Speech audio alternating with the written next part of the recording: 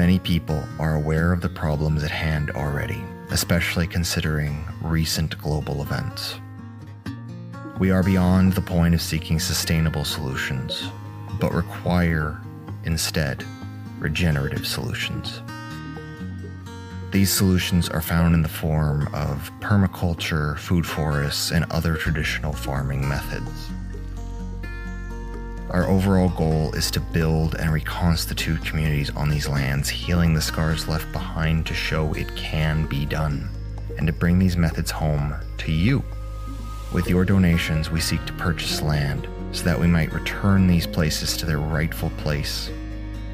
With your help, we seek to restore the balance of man and nature, not separate but together in harmony. To get more people to listen, to see that the solutions we offer and have been offered for a very long time are real, requires physical proof. From the private citizen to industry, the smallest creature to the largest, wild or domestic, we believe we can all work together to make this happen. Together, we can bring nature home.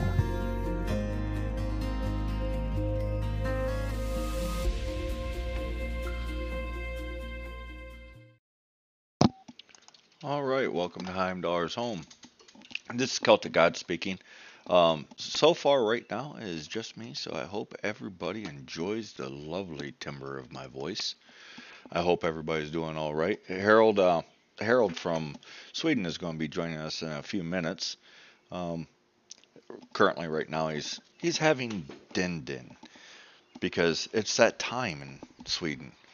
So I recommended to him chewing is optional, swallowing is mandatory if you're going to eat, and to hurry up with his little self because he's just a tiny little feller. I just want to pick him up, put him in my pocket, but he'll be here soon enough.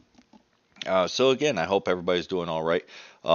Ike he's finishing something up real quick before he heads off to his place of labor, and Hans is at the moment playing with his nephew, as one should.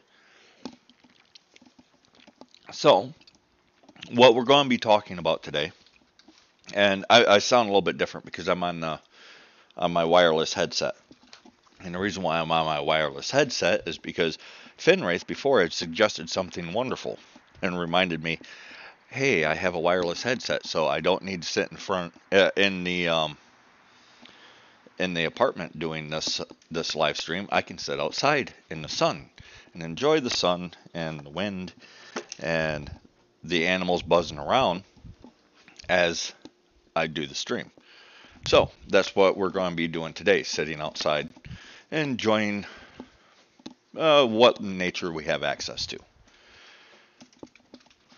So, anyways, there's been many questions about Wilder Homes, or the Wilder Homes project, which here, let me get a link up here to the GoFundMe for that. Because as mentioned in that commercial, we are currently trying to accrue funds. That's the fancy $2 word today. Accrue funds to purchase land. Now, people have asked things like, well, where do you plan on purchasing the land?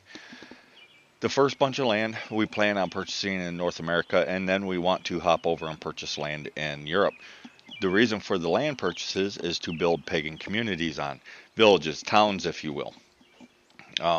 We have a plan for how the land might be distributed so that people can live there. The emphasis would be the people that cannot do so on their own. They're far from lazy, they're just trapped in modernity. And they're trapped basically by cost of living. So the bulk of our people are in, if you look at the standards of living, income versus what people actually make, many of our people are actually in poverty. I want to give our people a chance to get out of that. Now, you'll listen to some of these more well-to-do people, and they're like, well, just get a place out in the country. Well, that's hard to do when you're already working 3 jobs well, 2 or 3 jobs, because at least in the Americas, and it doesn't matter if it's in America or in Canada, what people end up doing is they try to get full-time jobs, and there's even a lot of full-time jobs out there. What they do is they don't actually work you full-time hours. Full-time hours will allow you to get the access to the medical insurance, for instance. In which case, in America at least, and so far as I understand, in Canada as well, the company has to help you pay for that insurance. However, at less than 36 hours a week, you still have access to it, but you have to foot the whole bill yourself. So even a full-time job is not a guarantee of making ends meet. Not to mention, the prices of rent, of food, of all these other expenses that people just don't think about. So what you end up with is people working 2 and 3 jobs to barely afford keeping a roof over their head, which is why you end up with the husband and the wife working all the time, both of them working 2 to 3 jobs just to keep a roof over their head and food in their belly at the same time. And this to me is absolutely destructive. And when you have these people that's pretty well off, then turning around and telling our people, well, it's your fault, just get a better job. Well, there's jobs out there, you just don't want to do them. Well, this isn't true. There's no person that I can think of that's in their 30s or in their 40s or even in their 20s that's like, you know what I want to be? I want to be a dishwasher at McDonald's. I want to be a dishwasher at the Taco Bell. They do these things because they need to do them or they don't work. It's simple as that. I've been in these positions where I've had to work these kind of jobs, and the intention was it's just an in-between job because a little bit of something now is better than a whole lot of nothing. I see Hans. Hans happened to pop in. How you doing, Hans? Hey, seems to be a bit quiet today. Yeah, I finally managed to wrench myself free, and everyone that's listening in. Uh, yeah, I'm just trying to catch up a little bit what you've been going on about for the past 15 or so minutes, maybe. A little less than that because I started a little bit late. But what I was talking about was why the Wilder Homes Project and who it is that we really want to help, which is the people that's stuck in this poverty cycle by modernity, and that they aren't lazy, regardless of the fact that they have money or don't have money. They aren't lazy. I've met very few of our people that are actually lazy in the sense that they just don't want to work, that they just lay around and stuff Cheetos in their face. Obviously, I've met those people, but they are the extreme minority, and we're not trying to help those people. We kind of brought that up before. There is difference between work and between a job, and I can totally, and for many people, for them, it's both are the same thing and what have you. Good for them, I suppose. But the main difference, maybe to lay out real quick, is work basically means that you're doing something of value. It helps those around you. You feel satisfied by completing, whatever work it is that you did, and it's a worthwhile endeavor. A job, however, that's just a 9 to 5 thing you do just to scrape by enough money so you can live. So you can do it again. Not even live, just do it again. Do it again. There is no, yeah, that's perhaps also a typical thing about work. Usually there is an end to it. A job, that's just endless. Day in, day out, the same robotic lifestyle. And for those people who enjoy that, good on them. But the vast majority want something more to feel satisfied in life. Right, and they're stuck in this cycle of slavery because effectively that's what it is. They're stuck in this cycle of slavery that they just can't get out of. And I've run through finances before. What's that? I would even go further and say that it is worse than the slavery we've seen before in history, because now, I mean, if you compare it to in the past, yes, slavery, always a bad thing, obviously. It's not something that our people, or people abhor it, it's that simple. even if you have those of our people who are corrupt and take advantage of such situations, but that's the thing, they are corrupt. But a healthy whitey, yeah, will always abhor slavery. That's why we got rid of it, at least in our homelands, while we could. And I would argue, though, that compared to the past, we actually live in a situation where the slavery is what you might say worse, because there is just no escaping it. In the past, you at least had opportunities, and you wouldn't always continuously have cameras on your back, uh, Well, and or high surveillance. that aside, you could freaking just up and leave. You can't just up and Mhm, leave now because mhm, I was listening to one of these high rollers, a self-made man, so he proclaimed, and they was complaining about people doing YouTube, for instance, or writing books, trying to make some money so that they can actually go and do something rather than just going to their job. And how good poor people have it because, well, you got a supercomputer in your pocket. We call it a cell phone because you have this, because you have this, that other thing. Well, at one time, a steel knife was a sign of wealth. It no longer is a sign of wealth. And back then, and for some reason, like they brought in the pioneer days of the U.S., where you could literally just pick up and go out and boom, this is where I live, and build a house and stake it out, and then after so much time, you just owned it, and you could start farming or whatever. And they was acting like this is still an option today.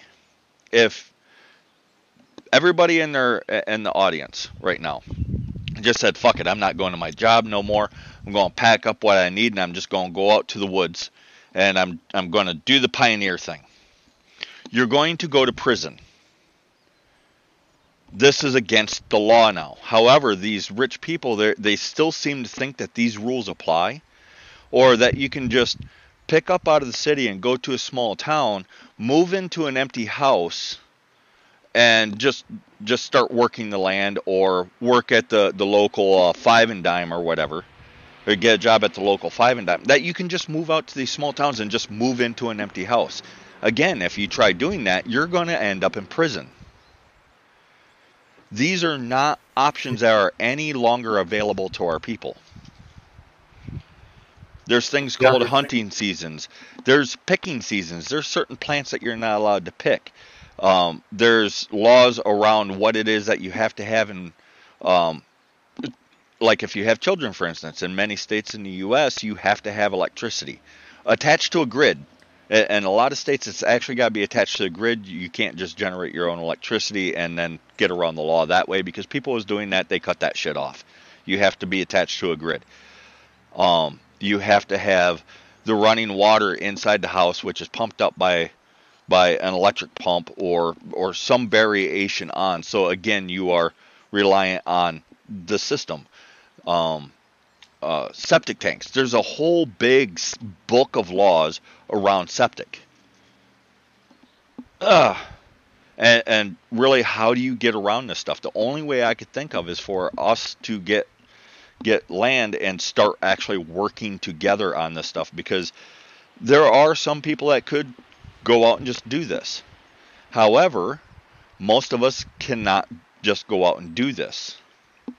I mean, I could say screw everybody because I have 1/4 of 1 acre. I could just say screw everybody, go there, kick my cousin and his family off from the land that I have, and just start doing it there. It's big enough for me. But how does that help our people? How does that help anybody else out of the situation that they're in? It doesn't. And I want to help our people. To help our people, we need to get land so that we can start creating these towns. And when Harold comes in, he's running a farm. He's doing it basically single-handed, him and his immediate family, and it is an insane amount of work.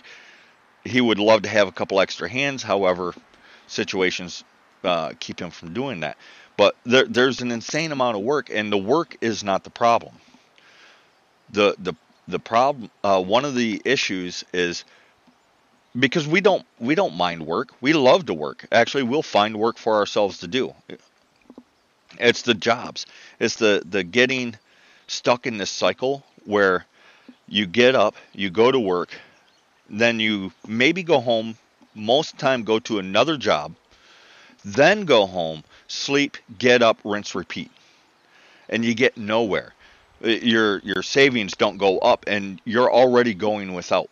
Because a lot of these richer people, they try to act like, well, if you didn't buy the iPhone, I don't know anybody with an iPhone. And the ones that I do know with iPhones aren't white people. They're not Hyperboreans.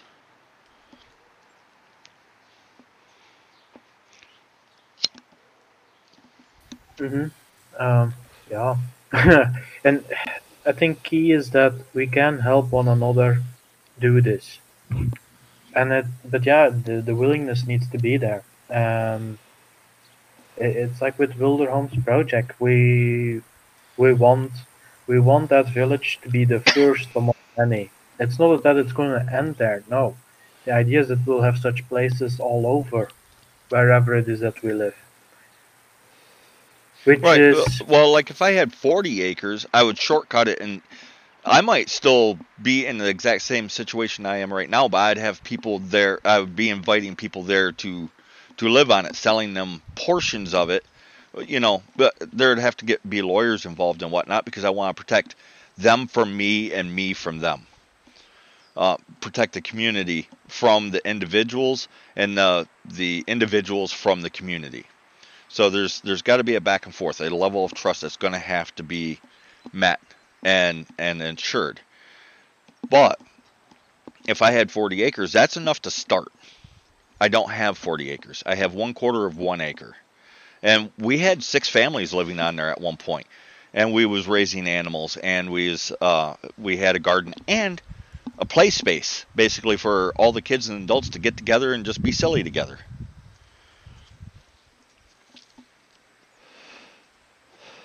So can be done. yeah, It's this can be done, and what we need to do is actually start working at it together. Um, like I know if I had 100 acres right now, and I would be like, people, we need nails. People would be sending us nails. They would go down to their shop, their local hardware store, buy us nails, send us money so that we can get nails. But for some reason, when it comes to we need land so that we can do this, so that we can show an example, so that we can then get this land producing money, so it supports not just the people that's on it, but supports itself and maybe generate a little bit extra, so that we can then start another one of these villages. This seems to be a rather huge hurdle to jump. close. Well, yeah, it is a it is a hurdle to get over. But perhaps it would also be interesting for people to realize is that once we can get into this, once we have such villages of our own, communities of our own, you will be surrounded by good people that will care as good, as much as you do, or at least close enough to, right? And you, I mean, it depends a bit on the skill sets of the people involved, but overall, if you can produce your own food, that is, that is less money that you need for going to the store. If you know how to build your own house and you have a forest on your land, maybe you can take down a few trees, you plant a few others there instead, and build your own house. And again, that's expenses spared. I mean, I'm just throwing out Right. just Well, and the simple ideas. reality of it too is, um, pretty much you don't even really have to plant trees. All you have to do is not kill them and allow them to grow because forests spread. So that is also another option. Actually, they grow faster when you don't plant them because it takes a year or two for the tree to recover from the transplant. So actually, if you want to spread the forest, the easiest way to do it is just not kill it or not kill the saplings as they come up. And I've had people say, well, where are you planning on starting the first village? There is a plan. However, the best plans need to remain liquid. So if we decide, well, we're going before we even have the land, we're going to set up in Minnesota. But then once we get the money and we go to purchase land, all of a sudden there's no land in Minnesota. What happens to the plan? It falls apart because now we can't build in Minnesota. Or what if the land in Minnesota is $100,000 an acre at this time of year? However, we can buy land in Wyoming for $1,000 an acre. Which one should we get? The math isn't hard there.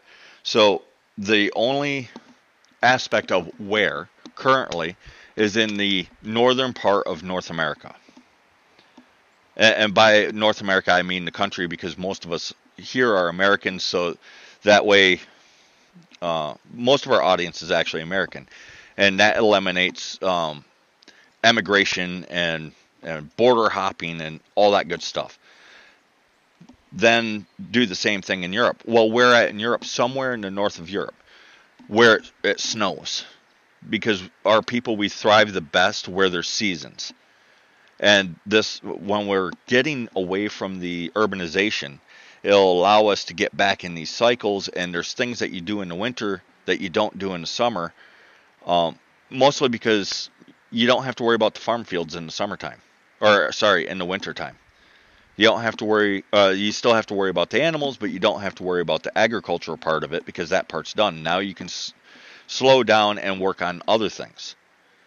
And again, a town, because it's not just going to be agriculture, it's not just going to be animal farming. There's people that have other talents like wood carving, carpentry, blacksmithing. There's a huge market for these things. So if our towns get together and we start working on things, and it's a capitalist system, we'll be able to generate money and sustain ourselves and grow and expand. You know, raid the rich to feed the poor. Go all Robin Hood with it. It is one way to think about it. What's that? Yeah, and what's important, I believe, for most people also to realize is we're not gonna fix society overnight with this. But imagine the quality of your life improving so drastically by at the very least being in an immediate environment where you can trust everyone, where the door doesn't need to be locked every evening, where you don't need to be worried that some scumbag is gonna sneak up behind you and crack you over the head with a brick or whatever it's going to be. These kind of just where you know your neighbors, and if things go bad, you know that there's people there to help. You shout for help, and people actually come to help. You know, rather than run away or become dismissive or call the forces just to count the bodies, that kind of stuff. That peace of mind that would follow from that. It's what so many of us need. Right. Well, and not to cut you off, but Harold just finally joined us. How you doing, Harold? Hey. I'm doing very much fine. Thank you. I'm out here feeding the animals as usual. Doing something useful while doing a stream. Who'd have thunk that it is possible?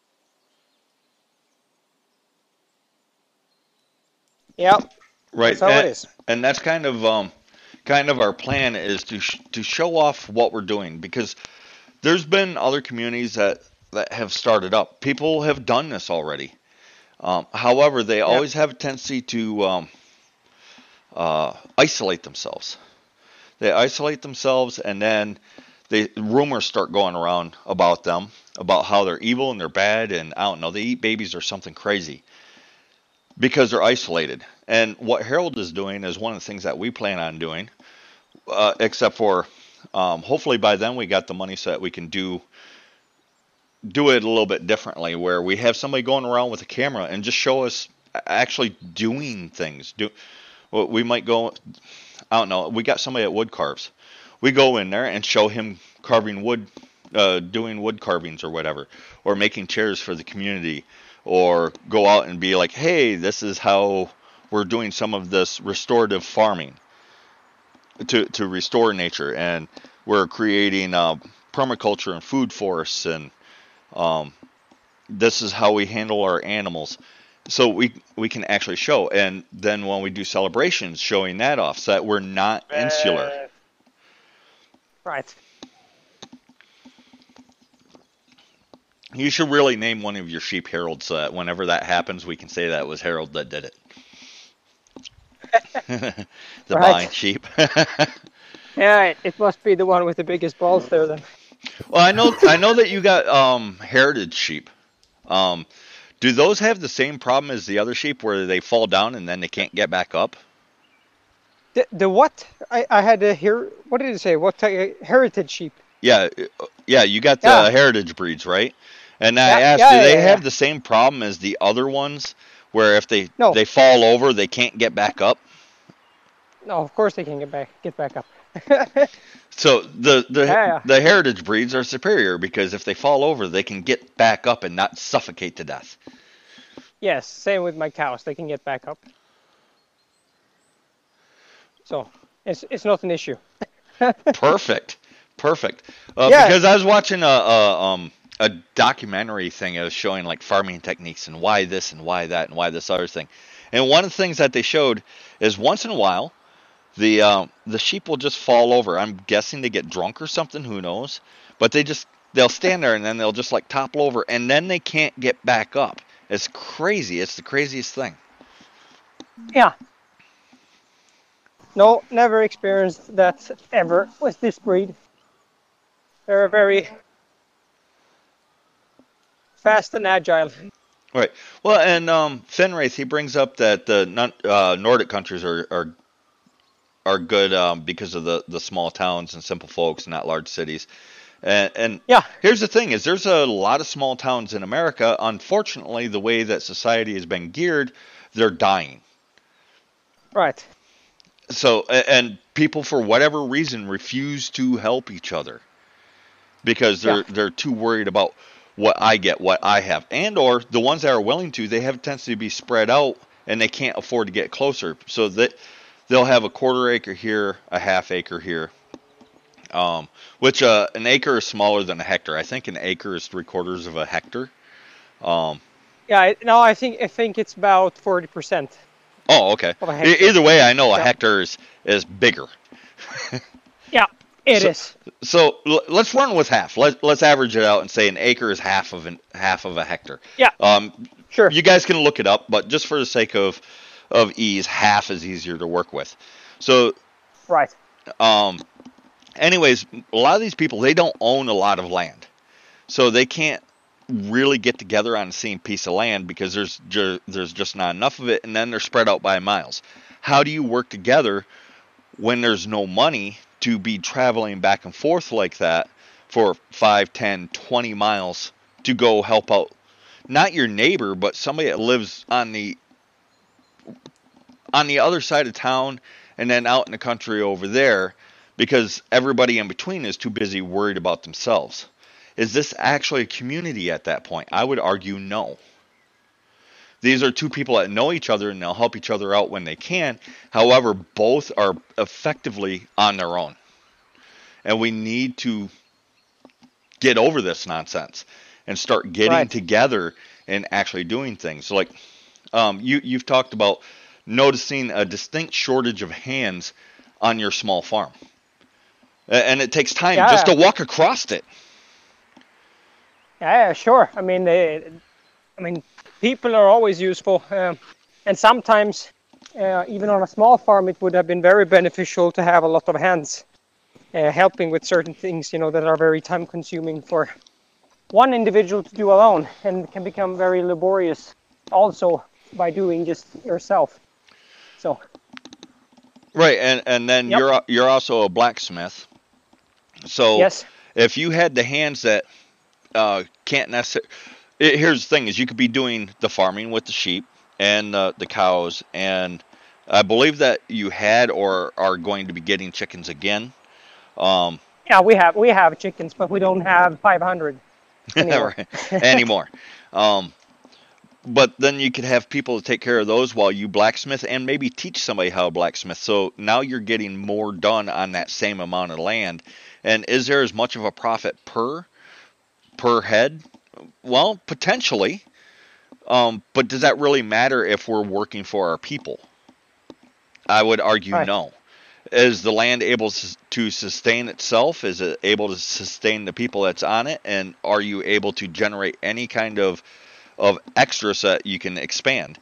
That's where these questions of working together come in. And yeah, all the individuals need protected within from the group and vice versa. Because if I showed up and you gave me like a little corner of your land, and I worked for a couple of years, and all of a sudden I decide, well, I don't like Harold anymore, so I'm going to sell my little corner of land to Abdul. I'm effectively screwing you over. And I'm selling it to him specifically because I don't like you. So part of the process will be drawing up legal paperwork to protect the community from that kind of thing happening. Or, I decide, well, I don't like Harold, so I'm going to set up a noise-making machine, and I'm going to go away for 3 months while this noise-making machine just goes off. Right. We need to protect the community from that kind of nonsense. Same as if the community decides that they just don't like me because I'm a hard ass, they can't just take my little bit away and be like, get the hell out of here. Even though I'm actually doing everything for the community, sometimes that will happen. So you need to protect the individual from the community and the community from the individual. And I understand this. Same as you've run into this situation too, like before you actually got it going, we was talking, and you had these not hard plans, otherwise you would have failed, but you had these pretty set up plans. I'm going to do this and then this and then this. How many of those plans actually worked out the way that you planned it? Well, most of them worked out, but not in the time schedule planned. So the time schedule was not good enough because it was too much that needed to be done in too little amount of time. But then, of course, there's certain things that change, the plans changing, because you have to leave room, because especially farming is extremely dynamic. Things change, your surroundings change, the situation changes constantly, so you have to be a constant observer of change, and then make accurate adjustments to those changes in order to be successful. Making too hard plans is probably not going to work out. You're going to have to leave that room of flexibility inside of your plan. Right, so, exactly. Otherwise, it just crumbles under your feet. So you have to be able to be flexible, which at the state that we're at right now, there is a plan in place, and it's a broad plan. We can narrow the plan down to fit the situations and the circumstances as we go. Because every place needs a well. Okay. Yep. Well, how do you dig the well? Well, you dig the well differently in hard soil than you do in soft soil, versus in rock, versus in sand. The depth of the well might vary greatly.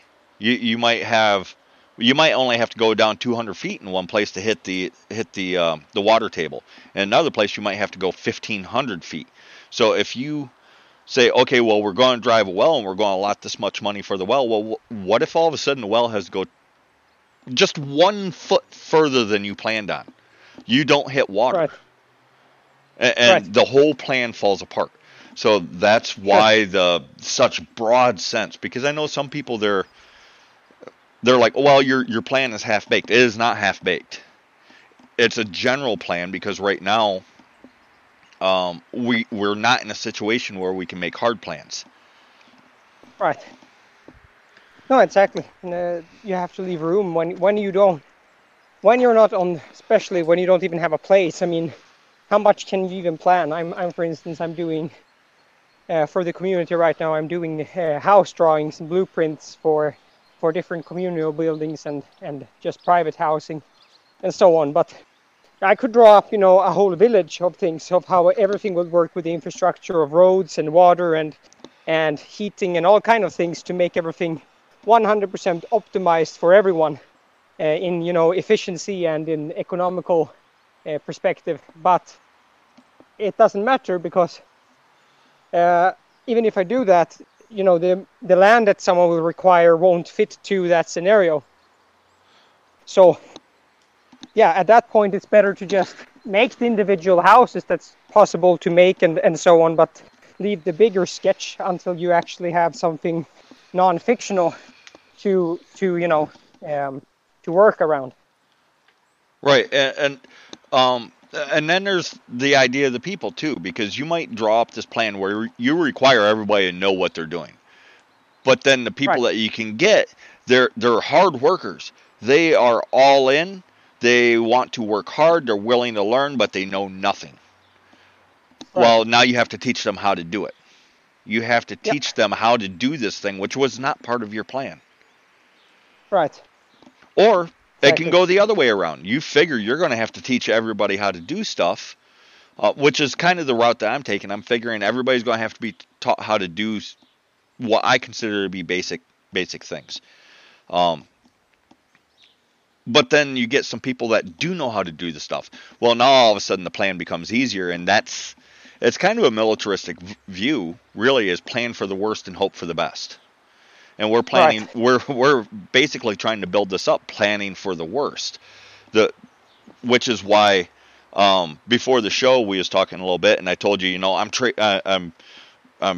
kind of because I'm trading crypto to make money. I've generated a tiny sliver of money, but I have actually made money at it. The more that I can put into it of my own money, the more, because I'm not going to gamble other people's money. Let's be honest. This is kind of a gamble, and I'm not going to risk other people's money, but I will risk the money that I have banked up. So we're doing that. We have the magazine out there. That's another way to generate money for the Wilder Homes Project, because the Wilder Homes Project slogan is all roads lead home. Everything that we're doing is going towards this project. The Subscribe Star that we set up, where we put out little articles on the Subscribe Star, stuff that people probably didn't think about. Some of it's fun, some of it's just straight educational, dry and dusty, but it's full of education. We try to keep things a little bit more fun on there, so it's enjoyable to read, so people will actually read it instead of be like, I got this fancy book that I've never even opened up. Because we want our people to think, we want our people to do, we want to actually help our people. But yeah, we're trying to generate money in many different ways, and we even set up the GoFundMe so that if people want this, you can just donate straight to there. We have the Anchor Podcast. You can support us through there. But honestly, as far as just straight up support, the GoFundMe honestly is the best way. The second best way is through supporting us on the podcast, buying the magazine, supporting us on the Teesprings. I forgot about that. I was asked by like 50 different people to set up Teesprings. What kind of things would you like to see? I try to put things up on there. I try to keep things a little bit fresh. It's met with a resounding failure, but it's still there, and I'm still messing with it because I was asked for it. These are all ways that we can work towards making this dream that really we all have a reality. And it's got to start with one place. And I don't want anybody to feel like, oh, he's just trying to help himself. Odds are, I'm probably not. If we can get these things going quick enough, I will probably never live in one place long. So I won't be able to just stop and be like, there, I've done it. Because I'll be going from community to community, helping them get things moving, get things started. Things get on even keel. Now I'm off to the next place. Optimally, that's the way that'll work. And it'll never fucking stop for me. I will keep going until about 3 days after I die. Right. Yeah, but it's all about, I think that what a lot of people need right now is just to get a sense of that something's actually happening. I mean, everything in these circles are usually very, very fictional. So, and wrapping yourself around fictional things is not always very easy, and especially it's very hard to get people trusting you when you're only fictional. Yeah. So as soon as we have boots on the ground and the first piece of land is purchased, then of course the opportunity has opened itself up. For instance, here in Scandinavia, I'm working and saving up money to be able to offer land to certain individuals that I find good to have inside of my own future community, so to say. Even though the community will not be mine, I will just have offered the space for it. Right. So. And there'll be different approaches for different areas as well. So, like, you might do one thing because we're kind of linked together, and if Wilder Homes is big enough, we'd throw money at what it is that you're trying to do, because I believe in what it is that you're trying to do. It might be slightly different from what we're doing, might be slightly different from what this other guy's doing.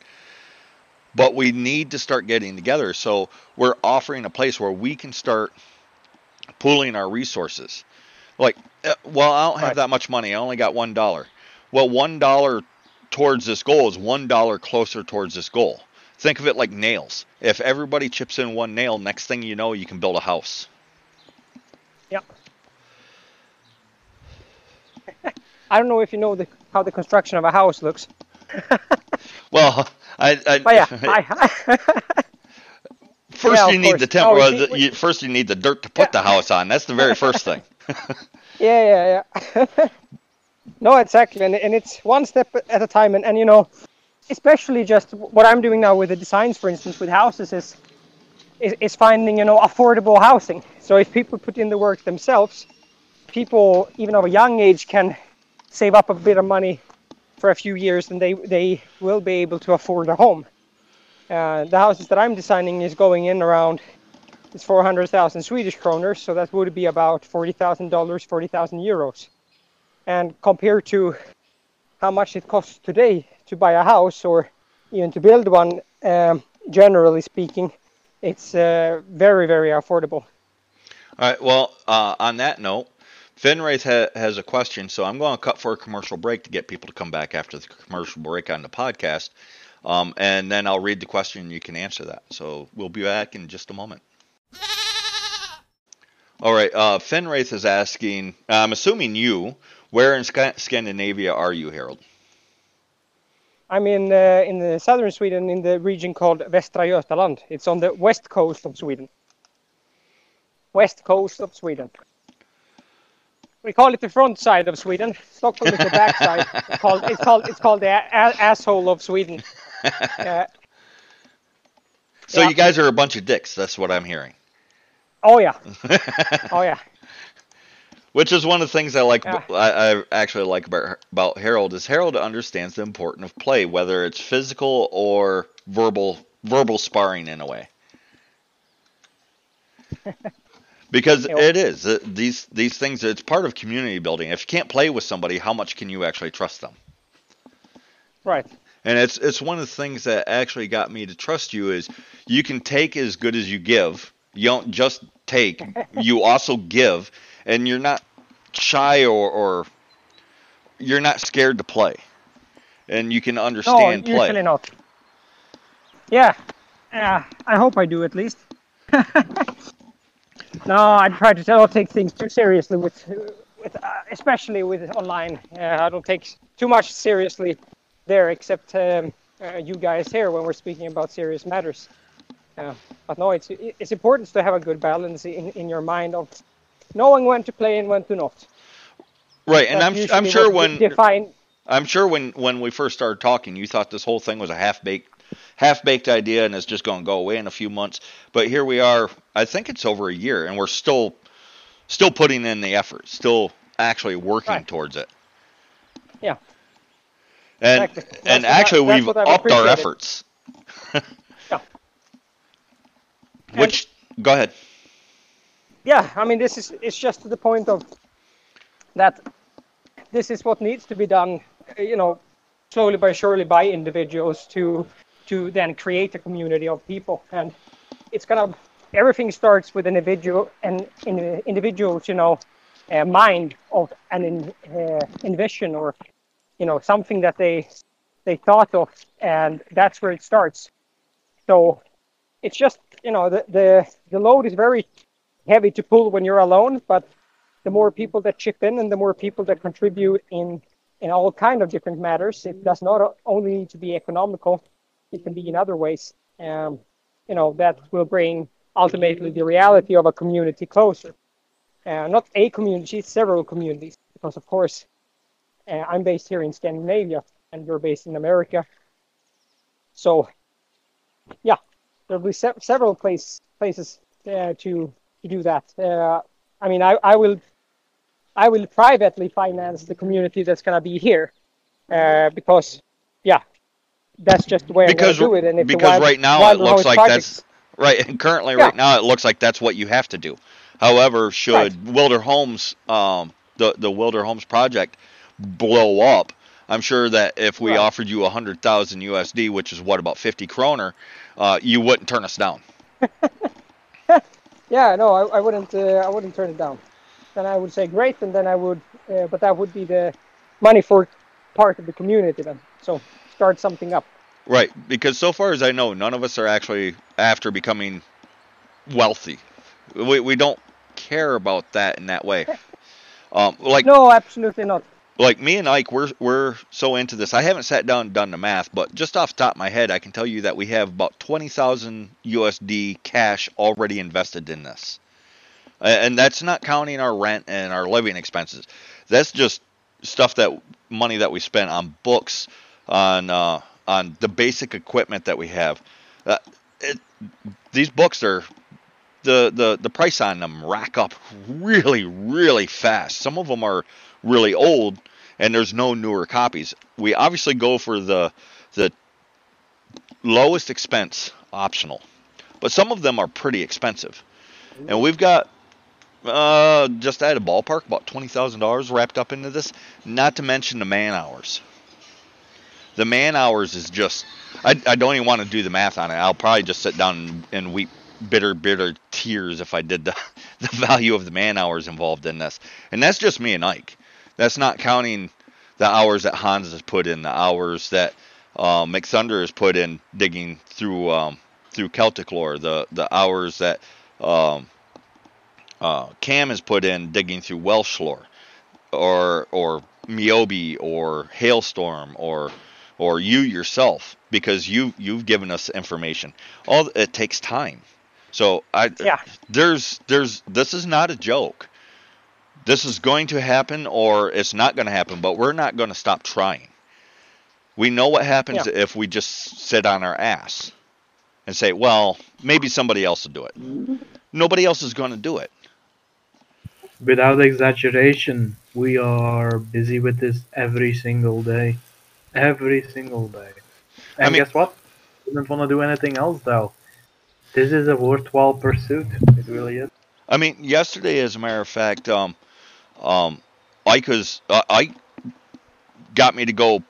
We just went to the park to play, walk around. The idea was that we was going to spar a little bit. We ended up not sparring, just ended up enjoying being outside and away from all the buildings and traffic noises.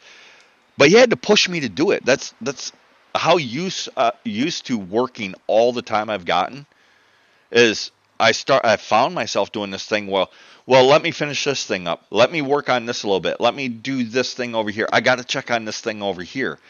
And he actually started laughing at me. He's like, when I have to talk you into playing, you probably need a day off. Because most of the time I'm working on this stuff for the most part from the time I get up until the time I go to bed. Ike's doing the same thing, except for when he's at his labor job. He's working on this stuff. Even if we're doing dishes, we're still thinking and talking about, well, how can we do this? How can we better present this thing? What kind of information should we do with this? We've got all these bits and pieces of information. What can we do with that to better present it to the people, to help the people to generate money for the Wilder Homes project? All this, we don't stop ever. We just, even when we was at the park yesterday. We went to the park. We walked around for a while because there's I don't know, a whole bunch of path trails, and that's all it is it's a freaking park, but it's the one that looks more wild. And we was still talking about this stuff while we was doing that. We don't stop. We don't have an off button. Because we actually care about this. We actually care about our people. We actually want to help our people. We want to offer a lifeline to our people. And especially the ones that they're stuck in these cycles, and no matter what they do, they can't get out of it short of just getting lucky. There's a reason why the lotto generates so much money. It's that hope. These people, they're in a hopeless position, and I don't consider us to be living in poverty, because I know what poverty actually is. I know what it's like to be without a roof over your head, food in your belly. If I got a roof over my head, food in my belly, I'm doing all right. And then I got the added bonus of having the internets.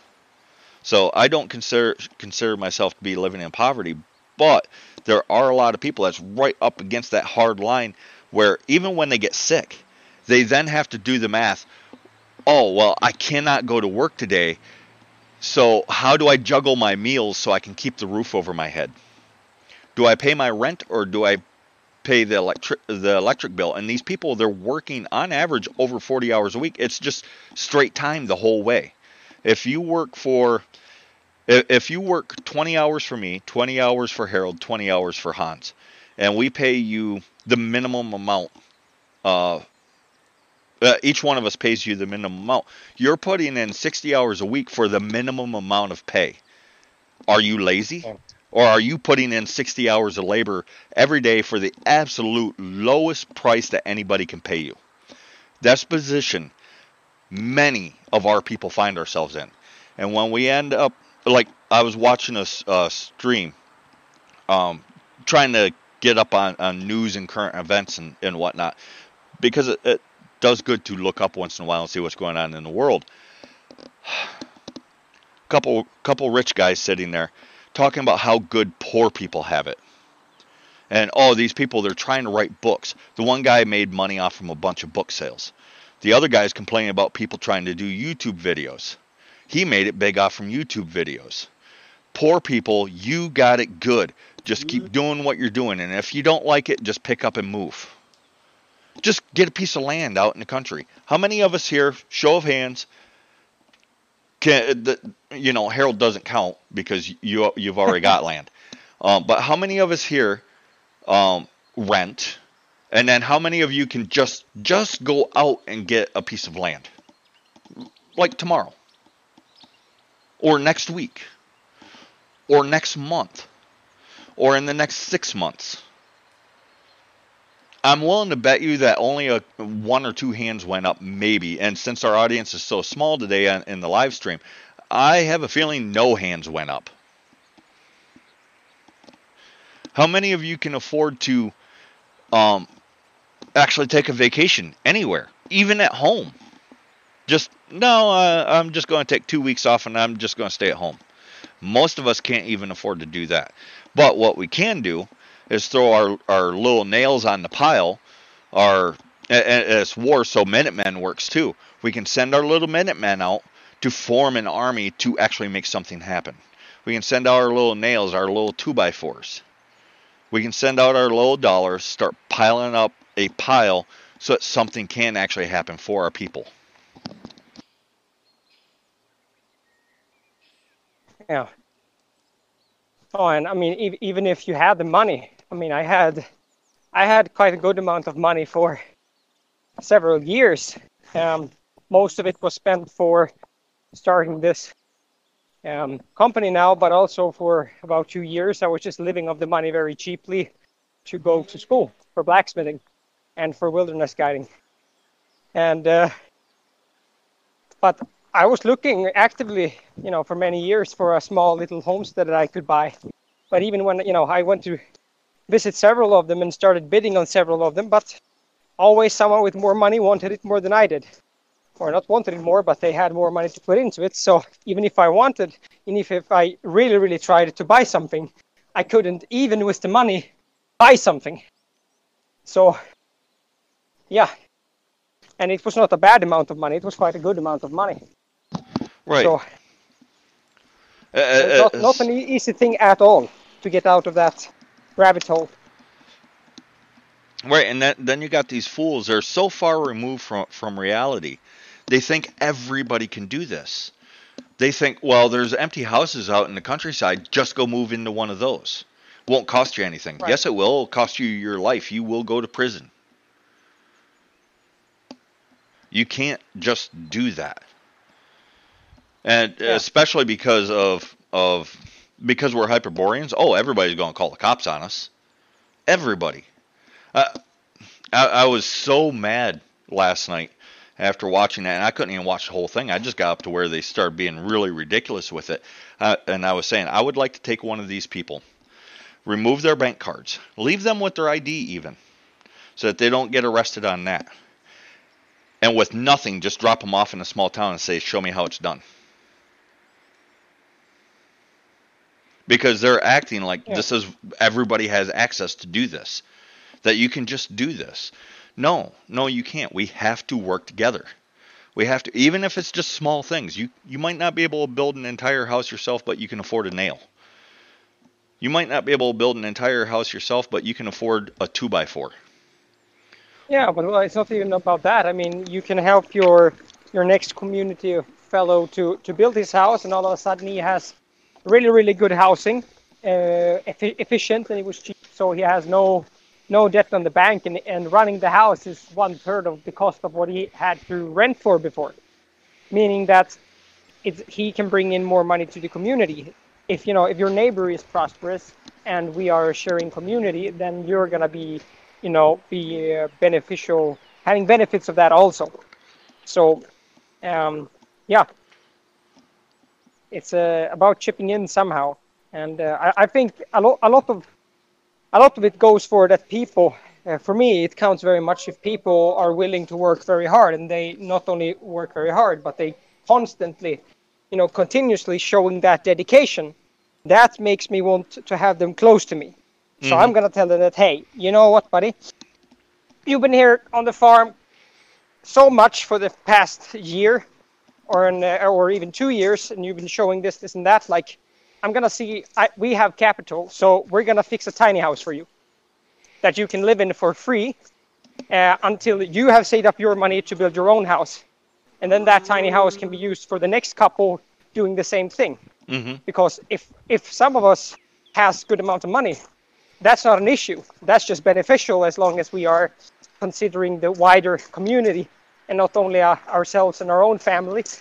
But of course, that's what we should do first. Focus on yourself first to see if you can get to a position. That may include that you help someone else for also your own benefit.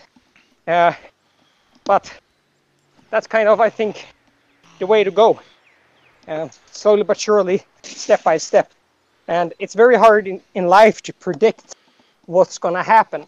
So just like on the farm, very hard to predict.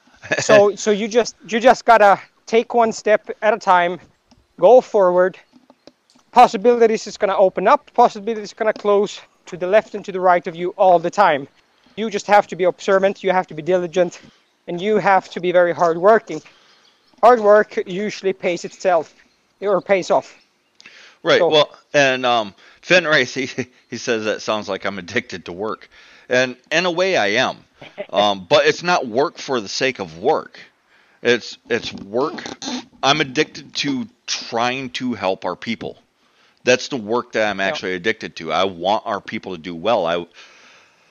We need to start getting together, if for no other reason than our own sanity. We need to return to our nature, and that's why I work my ass off all the time. And this, I have my real name out there. I have my face out there. I have my freaking address out there. This is how you should know I am genuine. I am upfront. Like, same way. Real name, real face, real address. We're not living in fear. And we put these out there so that people know that they can trust us. This is a very real thing that we're trying to do. And we're all in. We're doing what we have to do as we move along. And our plans have changed a few times along the way. We've already accomplished the impossible. With the European Diaspora magazine, we was told that will never go anywhere. That will never do anything. It'll never see print. Nobody will ever read it. Whole year. Yeah. It took us roughly a year for it to hit print. Why? Because we care. Because we keep working at it. We're pushing. It does get hard, and sometimes we run out of. Sometimes it does feel like you're swimming up a waterfall. But we're not going to stop trying because we believe in our people, because we love our people. It's the same reason how come, well, we don't have the massive audience that some of these other people have. And the reason why is because we actually care. We're not going to tell people, oh, you're just fine the way that you are. Say these words, and aren't you such a good boy? Like some of these other people do. We're not going to give false hope. We've examined the situation. This is the only way that we're going to do well. How many other people out there say, oh yeah, here, say these words, but be careful about saying them out in public and don't do anything. These words, they're very powerful, but you must say them in the shadows, in the corners, in whispered tones. And by the way, we can't afford to get together or actually do anything because then we'll get attacked and people will be mean at us. And this isn't a jab at one particular person out there. They all do it. All of them do it. Yeah.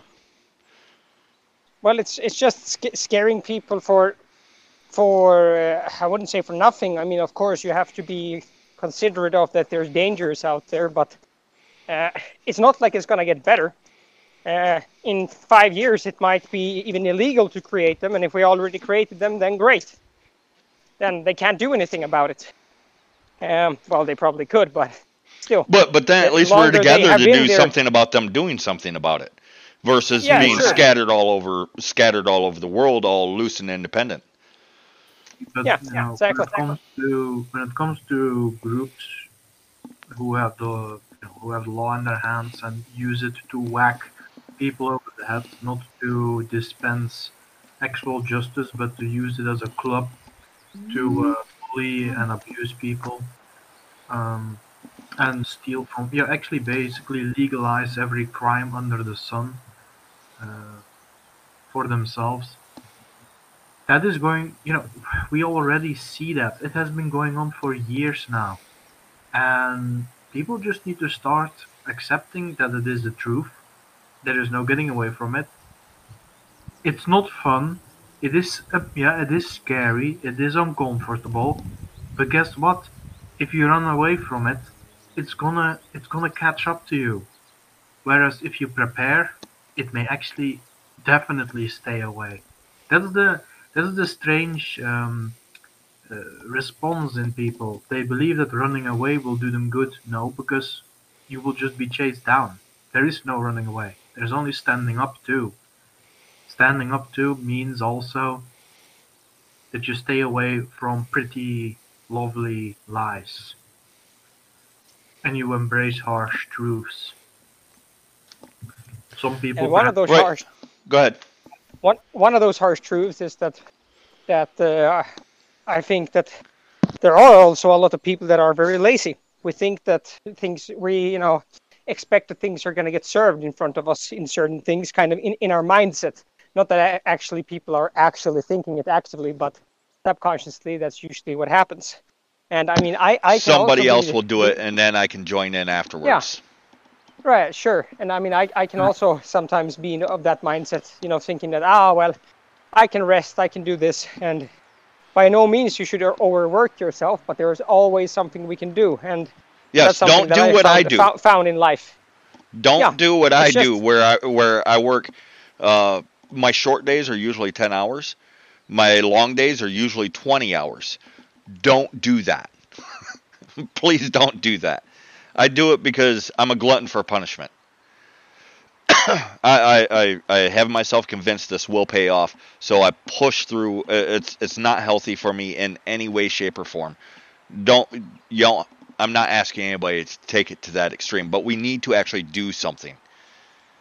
Yeah. And if you are someone like that who really can be bothered to do some work on behalf of their people, fine. But then financially support those who are, because it's not gonna fall in your lap. And I mean, the three of us, at least, I think we at least agree is that when the time comes that upheaval really is unleashed, beyond to what it already is. Um, so to say, when people are in need, hungry, sick, uh, um, starving, whatever it's may, yeah, no, yeah, hungry and starving, whatever it's gonna be, dehydrated, whatever it's going to be. If we have those communities, and we know that you're one of those people who helped, even if it's just financially, you sent your little Minutemen into the fray, so to say. Yes, we will say, okay, you're thirsty, we'll give you drink. You're hungry, we'll give you food. You're cold, we'll Or set you next to the fire. or even better yet, because But here's the thing: hold on, is go ahead. real quick. But if you are one of those people who just sat back, doing absolutely nothing, you couldn't be asked to even spread the word. We know who you are. We will find out by merit of not hearing about you. It's really that simple. Word goes around. We know people. There are plenty who who take over talking points that we came up with originally and everything. We know these people. We are aware. Big YouTubers, small YouTubers, people who listen in, regulars for underneath different, what you might call streams. We are aware. If we find out, or if we know that you didn't do a damn thing, but you're gonna be hungry, you're gonna be sick, or what have you, we may just say, well, tough luck, buddy. Should have helped. Should have done something. There are actually people who have earned it. And that is also a reality. And I do think that everyone who has a sense of fairness can understand that. So what is the solution? Actually help. Even if it's not actively committing to some sort of task, you might say, that you put on yourself or help others with accomplishing. Yeah, just the financial support. And you'll be remembered for that as well. Well, We and do. if you do actually do something in real life, share it. Share it. This little bit of hope, share it. And that little bit of hope pays off. It pays off in ways that you can't expect for our people. If you do that and you can afford a little bit more, and it's not about giving away everything that you have. It is not. One of my favorite stories of one of the gods. Actually, there's several of them. The gods aren't actually giving people stuff. They are, but what they're doing is, like, one of my favorite ones is Hala. She gives that lady with the kids that ball of yarn.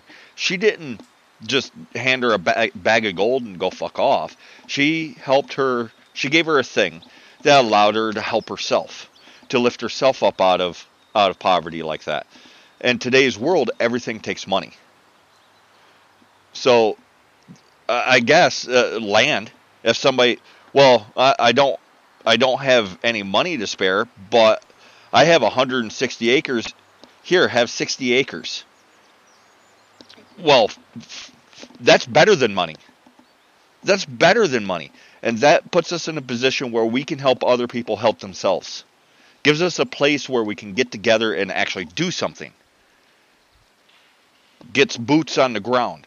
Let's just start showcasing. Yes, we are actively doing something. We don't even have a pot to piss in. We go over and piss on that bush because we can't afford the pot. But we are doing something.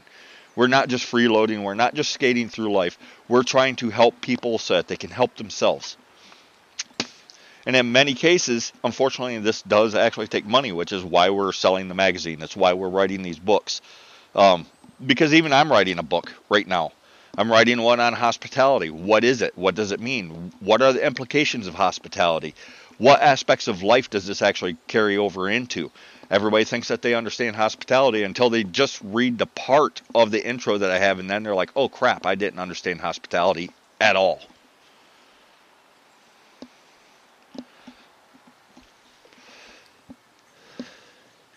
So we're actively trying to do something. Unfortunately, we're currently right now we're swimming up a waterfall. But with your help, we can get up the waterfall. And once one person is up top, we can start helping everybody else up. What's that? As for trying, though, it's, I mean, we have accomplished several hurdles already. We have. It's obvious. You can actively check it out yourself. We are serious as can be, and we have made accomplishments. And guess what?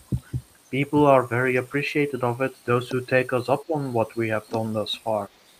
For example, magazine is a big one. They bought it. They're very happy with it. Got sold out there for a while. And Which there are more available now. So if you haven't got one, go get one. White People's Press. I don't have the link right handy, but somebody might have it and might be able to share it. But it's through White People's Press. I didn't want to cut you off, but we suck so bad at self-promotion that I had to do it before I forgot. I'll quickly get the link. But yeah, we are actually doing things, and so far we're able to take care of ourselves. So all this money is getting transferred over into the Wilder Homes Project. Part of the Wilder Homes Project is helping a South African get out of South Africa. So one of the ways that you can help your people, if you're in Canada, because it's Aethelwolf, he's trying to emigrate to Canada. If you can hire him as a graphic designer or something along those lines, offer him a job. Go through the loop, all the hoops that's set up in the way, and get him a job in Canada. It'll fast track getting him to Canada, and then all these finances can again be shuffled back over to actually getting dirt for us to stand on. And currently right now he's the one doing the layout for this next magazine. There was things that came up. We lost our old layout editor, and Aethelwolf picked that up. So this next magazine, hopefully it'll be set in the next couple days, we're hoping. And then it'll get to the publisher. The publisher will do the finishing touches, and then it'll be available. And then you'll be able to see the quality of his layout editing.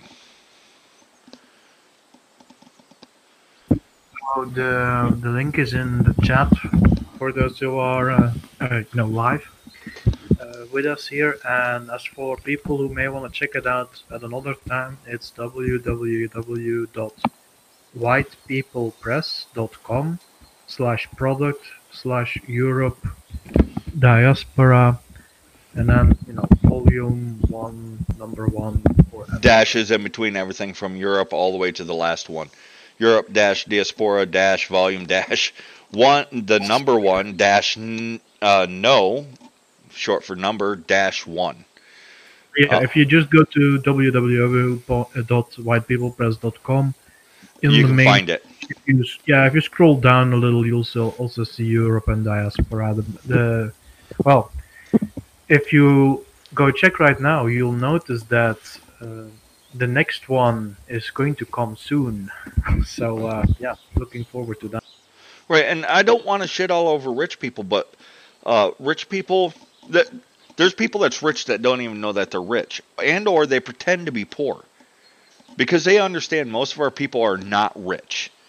And I've talked to some that's actively, they pretended to be poor. Oh, I don't have any money. I don't have any money. We're not begging. We're saying, help your people out, do the right thing. You know it's the right thing. We're not asking you to give up all your wealth. But why are they pretending to be poor? I don't understand this. I really can't, because I've always been the kind, to help somebody out to help themselves. So why are they pretending to be poor?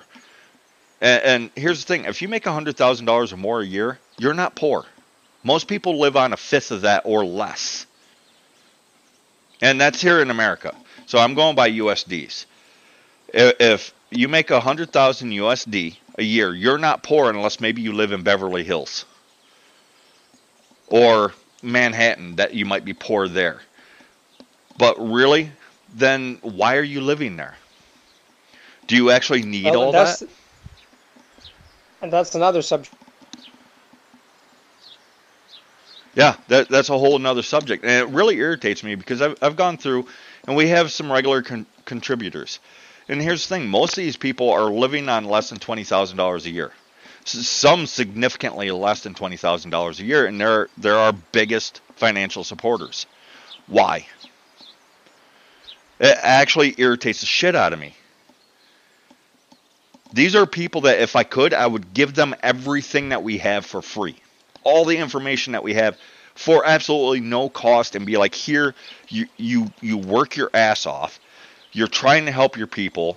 You're a genuinely good person. You're trying to learn. You're trying to actually change yourself and get away from all this universalist way of thinking, all this modernity. Here, just take it for free. But they are our biggest supporters. And then at this point, I have to look at the people that make $100,000 a year and be like, why are these people able to come off from something? Just something. And we don't even ask them to. As a matter of fact, there's some of them, they do it even though we've asked them not to, because I found out what financial state they're in. Mm-hmm. And yet you can't even give $5? What the fuck is wrong with you? How pagan are you that you can't even actually help somebody? Help somebody that's trying to help other people or actually help themselves. We're not asking you to pay somebody's rent for the rest of their life. No, give them the opportunity to help themselves. Fuck, offer them a job. I don't care, because there's people that's not even on our side. They scratched their way up from nothing. Now they have money. I don't begrudge the fact that they have money, but they're actually helping people out. They're giving them jobs at fair wages. At fair wages to boot. They're not paying them the minimum to get them to do it. They're actually doing something. Why are our enemies able to do this, but supposed pagans aren't? It makes me angry. It really does.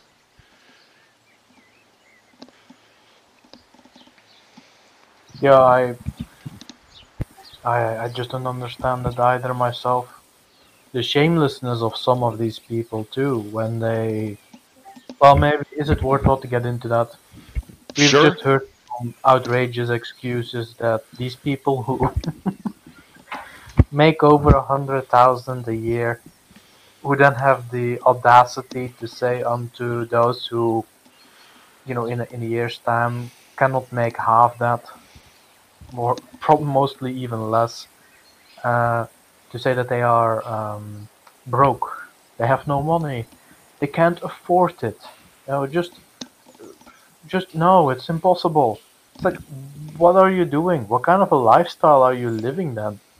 Like, is it new shoes every week, and not even just sneakers or what have you, but like these serpent skin boots? Right. Instead of the $20 to $50 pair of shoes that most of our people run around in, they're wearing $1,000 pair of shoes or $10,000 pair of shoes.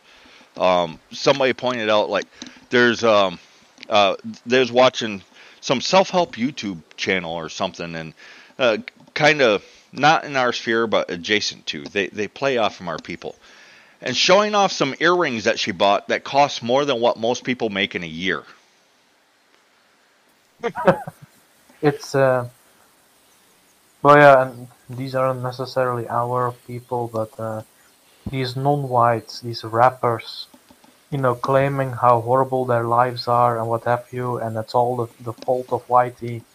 Yet there they are sitting with golden necklaces in droves around their necks trinkets and golden. What is that called? Golden, just golden rings and other kinds of trinkets.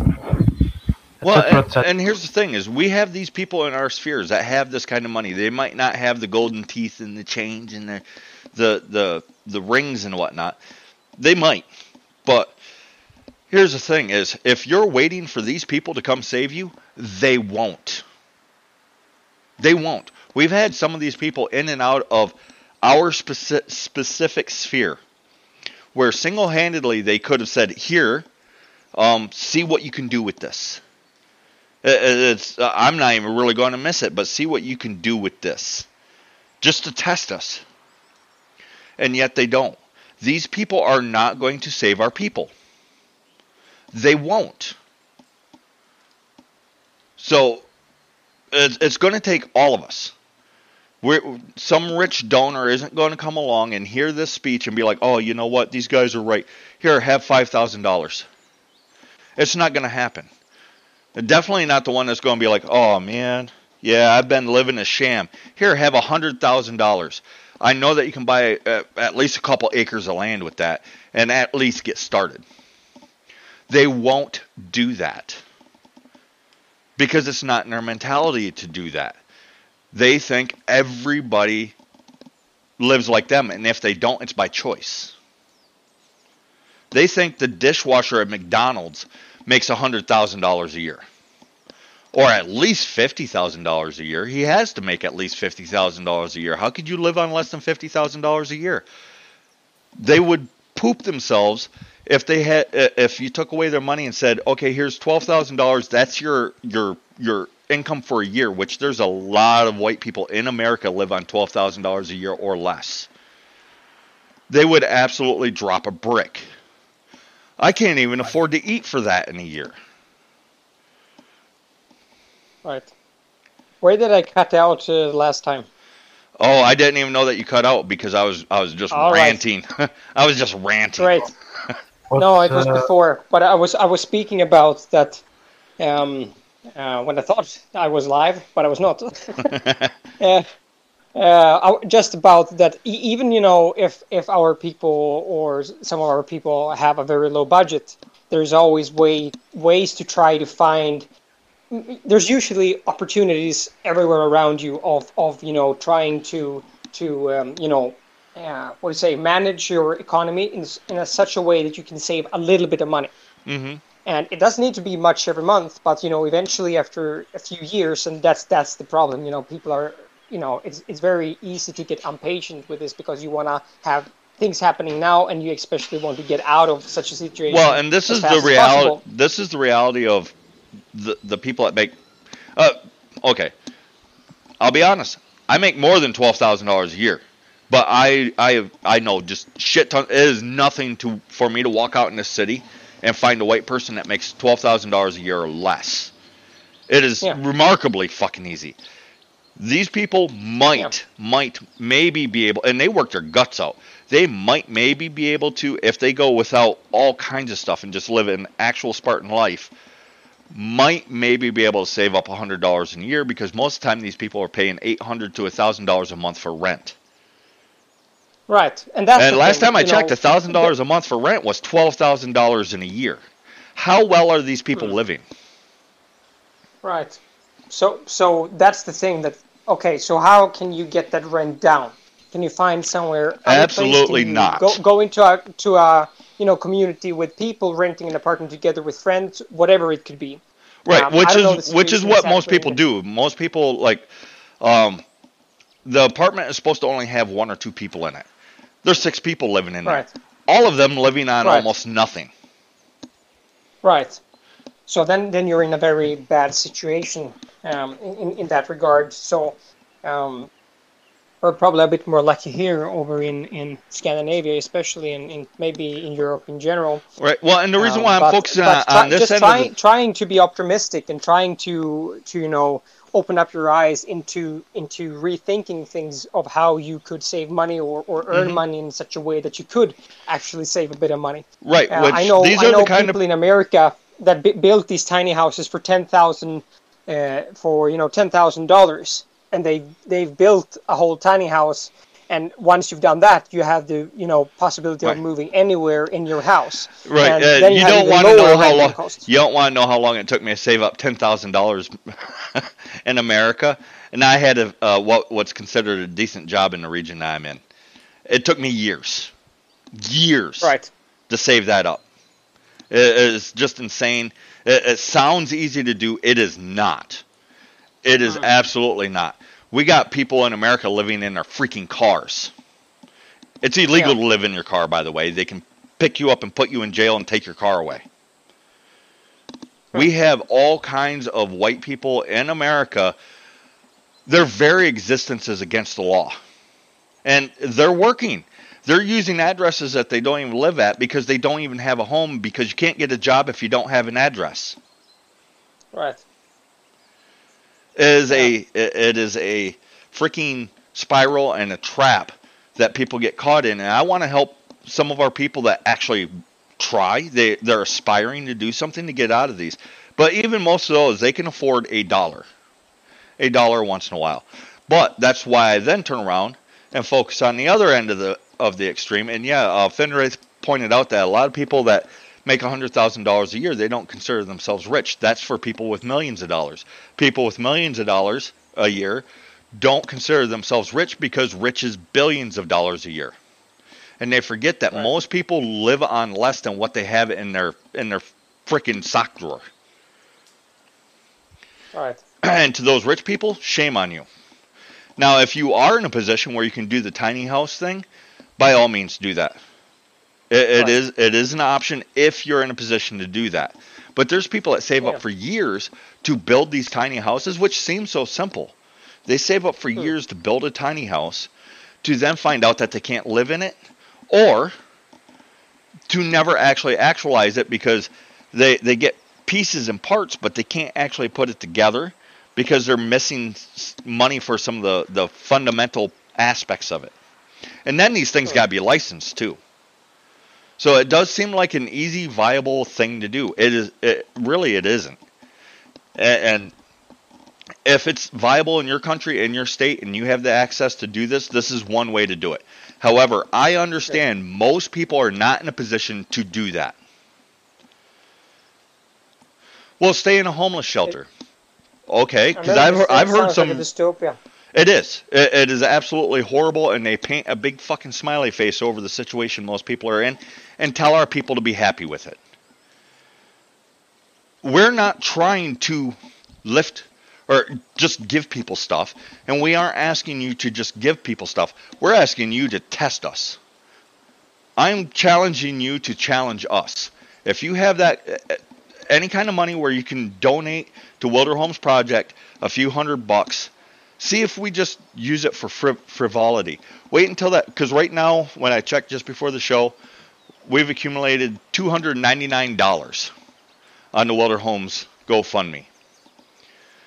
Most of that is from one person. I haven't touched it. Granted, that money's going to end up going to Aethelwolf until either the time passes where money is a possibility for him, or he gets the hell out of there. But I haven't touched it. But a total of $299 on the Wilder Homes GoFundMe. We have the site up, which we've added some things to it. We're starting to add some more things. I've juggled some stuff around so it's easier to navigate. $299. I would like to see it be $300 when the show is done. Just $1. Just $1. That's all that I'm asking. Just one. Just if you have $50, just one of those dollars to help your freaking people out. Send us one nail. One nail that we can put into a house. Granted, $1 for a nail. Well, that's about blacksmithing prices, I think, isn't it? Or 50 cents a nail. I don't know. I guess it depends on how fast you can make them. How big the nail is. Also. Yeah, and how big the nail is. So, yeah. But just one nail. That's all that we're asking for. One nail. And this is so we can actually help our people. And we're not trying to just give people stuff. We're trying to give them an opportunity to help themselves. We need the dirt. So, because really, the ultimate wealth is dirt and community, blood and soil, kith and kin. This is the ultimate show of wealth, not dollars. Unfortunately, you need the dollars to get the dirt, to get the soil. So, yeah, I mean, really, and again, the people that are actually helping are the ones that we want to be able to help. They're the ones that's actively supporting us, getting the Subscribe Stars subscription, sending us $1 here and there, buying. They're providing us with material to write about, with written materials themselves. They themselves are actually trying to help our people and don't care if they get anything back in return, because these people that are actually helping us. Yeah, I'm all right. I'm all right. That's why I'm able to help, is because I'm all right. I have a roof over my head, food in my belly, and I can talk to you online. As long as I can talk to you online, I have food on my belly, or on my belly, in my belly, and a roof over my head, I will be fine. They aren't even asking for anything in return. It just blows my mind when the people that actually can help don't. And right here, I'm going to cut for another commercial break because we've already worked up to up to that point. So here we go. From the commercial break, I hope everybody enjoyed that. And yeah, it's just a thing, and we need to start working together. Nobody's going to save us. The government isn't going to come along and save us. No rich person is going to come along and be like, oh, hey, I got too much money that I don't know what to do with. Here, use this thing, or here's a shit ton of money. You help your people, because I don't know what our people need. I don't know how to actually help our people. So here, you do it. That's not going to happen. We've already had these people that could have come and go through our circle. And do you know? Guess how much they actually helped? They were there to help themselves, if anything. I mean, none of them even wrote anything for us. Well, there was one that helped out a little bit, so I'll retract that. One out of a good, probably double handful, that I became aware of what their financial situation was, and they was pretending to be poor. Oh, poor me. I can't do this. Oh, I would help, but I just can't afford to. I just bought this brand new freaking whatever the fuck it is for $10,000. This toy that I didn't need. I spent $200 on a useless tool that I will never use. But it makes me feel special. That's what they're going to do with it. If we're going to make this happen, it's going to be the regular people that do it. And if you're in a position, please prove me wrong. If you're in a position that you can actually help and help substantially, prove me wrong. I want to be wrong about something eventually.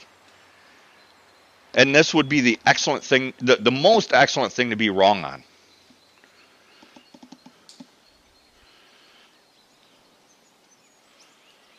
And yeah, Finrez, he's flinging out some stats right here about white poverty. We are actually, so far as I can tell, across the globe, the highest proportion in poverty.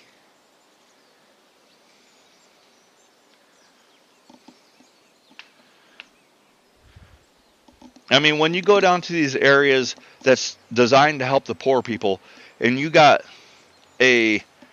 how do we word it? A person of color rolls up in a Lexus with furs and gold and got the iPhone, and then they take off all the fancy clothes and they put it in their trunk and lock their trunk and then go into the place that's designed to help poor people.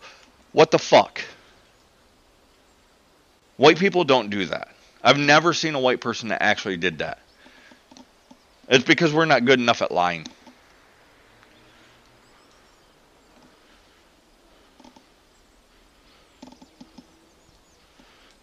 Yeah, we should be able... being a pagan is about making sacrifices. It's not necessarily about giving away all of your wealth. It's about helping people so that they get in a better position so that they can help themselves. So if you have wealth, use it for a better cause. I mean, you see it all the time. And I don't care if you brag about it. If you're like, oh, hey, I donated $100,000 to Wilder Homes Project. How cool am I? Fine. Fuck it. Go ahead, do that. All you're going to get from us is thank you because we're pagans. And then we're going to use this to help our people. We're not going to use it to buy a new car. Because we don't care about that. And really, it really irritates the shit out of me that I have to focus so much on money. Because honestly, I don't care about money. Never have. Never have given two shits about money or status symbols. Haven't cared. What I want is for our people to do well. I want to get in a position where I can help our people do well. We can only do this together.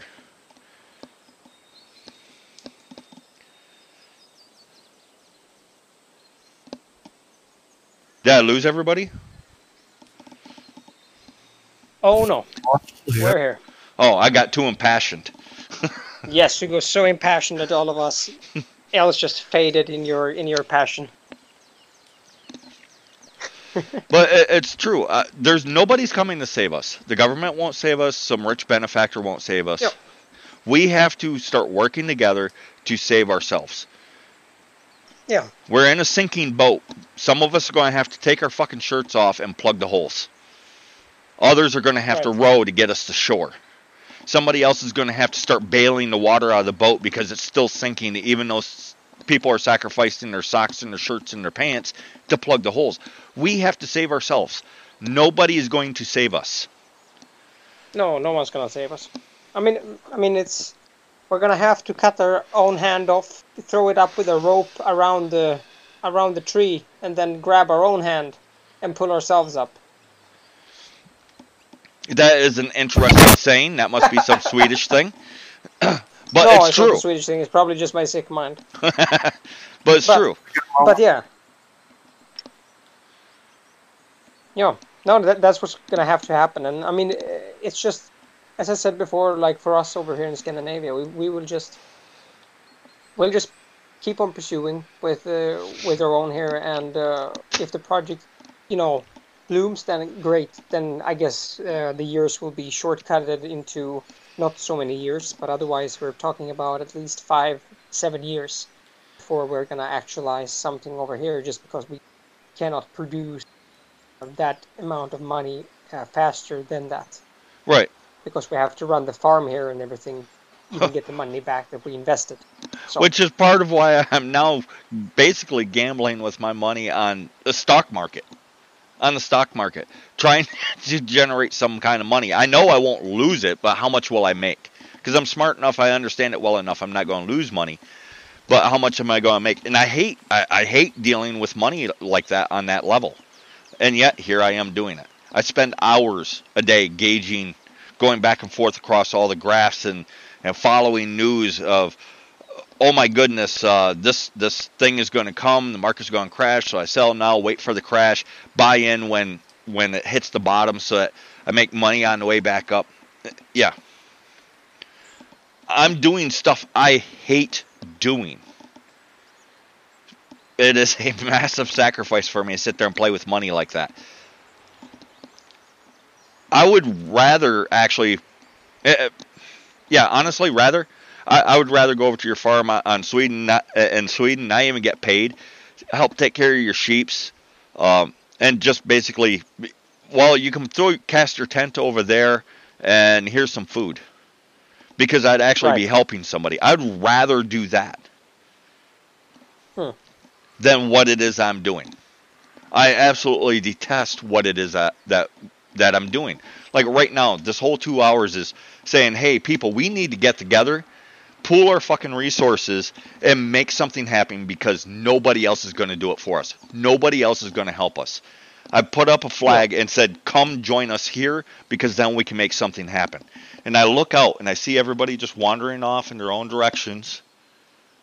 accomplishing nothing. Yeah. Well, we could do something. We could move to Russia, to Siberia, where you can get 500 hectares for free from the government if you move there, per person. So we could do that, but I don't think anyone wants to move to Gulag in Siberia in Russia. Yeah. No, I don't think that that's a viable option either. So, Right. Well, and then there's the issue of getting there. Yeah. Because there are people that would go there. But how do they get there? Because they can't afford to leave where they're at. They can't afford to drive across town, let alone fly across the world. And then walk to Siberia. Right, walk to Siberia, I think, is not so valid option either. But, you know... And I don't think the Russians will appreciate you showing up at the border saying, hello, I want some free land. Right? Yeah. There's that issue, too. So there's a lot of issues with that. It sounds good. It sounds easy on the surface. But then when you start looking at the logistics of it, well, all of a sudden, nothing is simple. Nothing is as simple as it seems. Even erecting a wall to a barn. Like, I think that currently you're putting up a house, right? Yeah, we're putting up a barn, both a barn and an apartment, actually. So the second floor is an apartment for me and my fiance. And then the downstairs is both a office for my mother's alternative medicine office and for a slaughtery house, including a preparation kitchen for, making preservatives as jams and stuff like this from the farm produce. Right.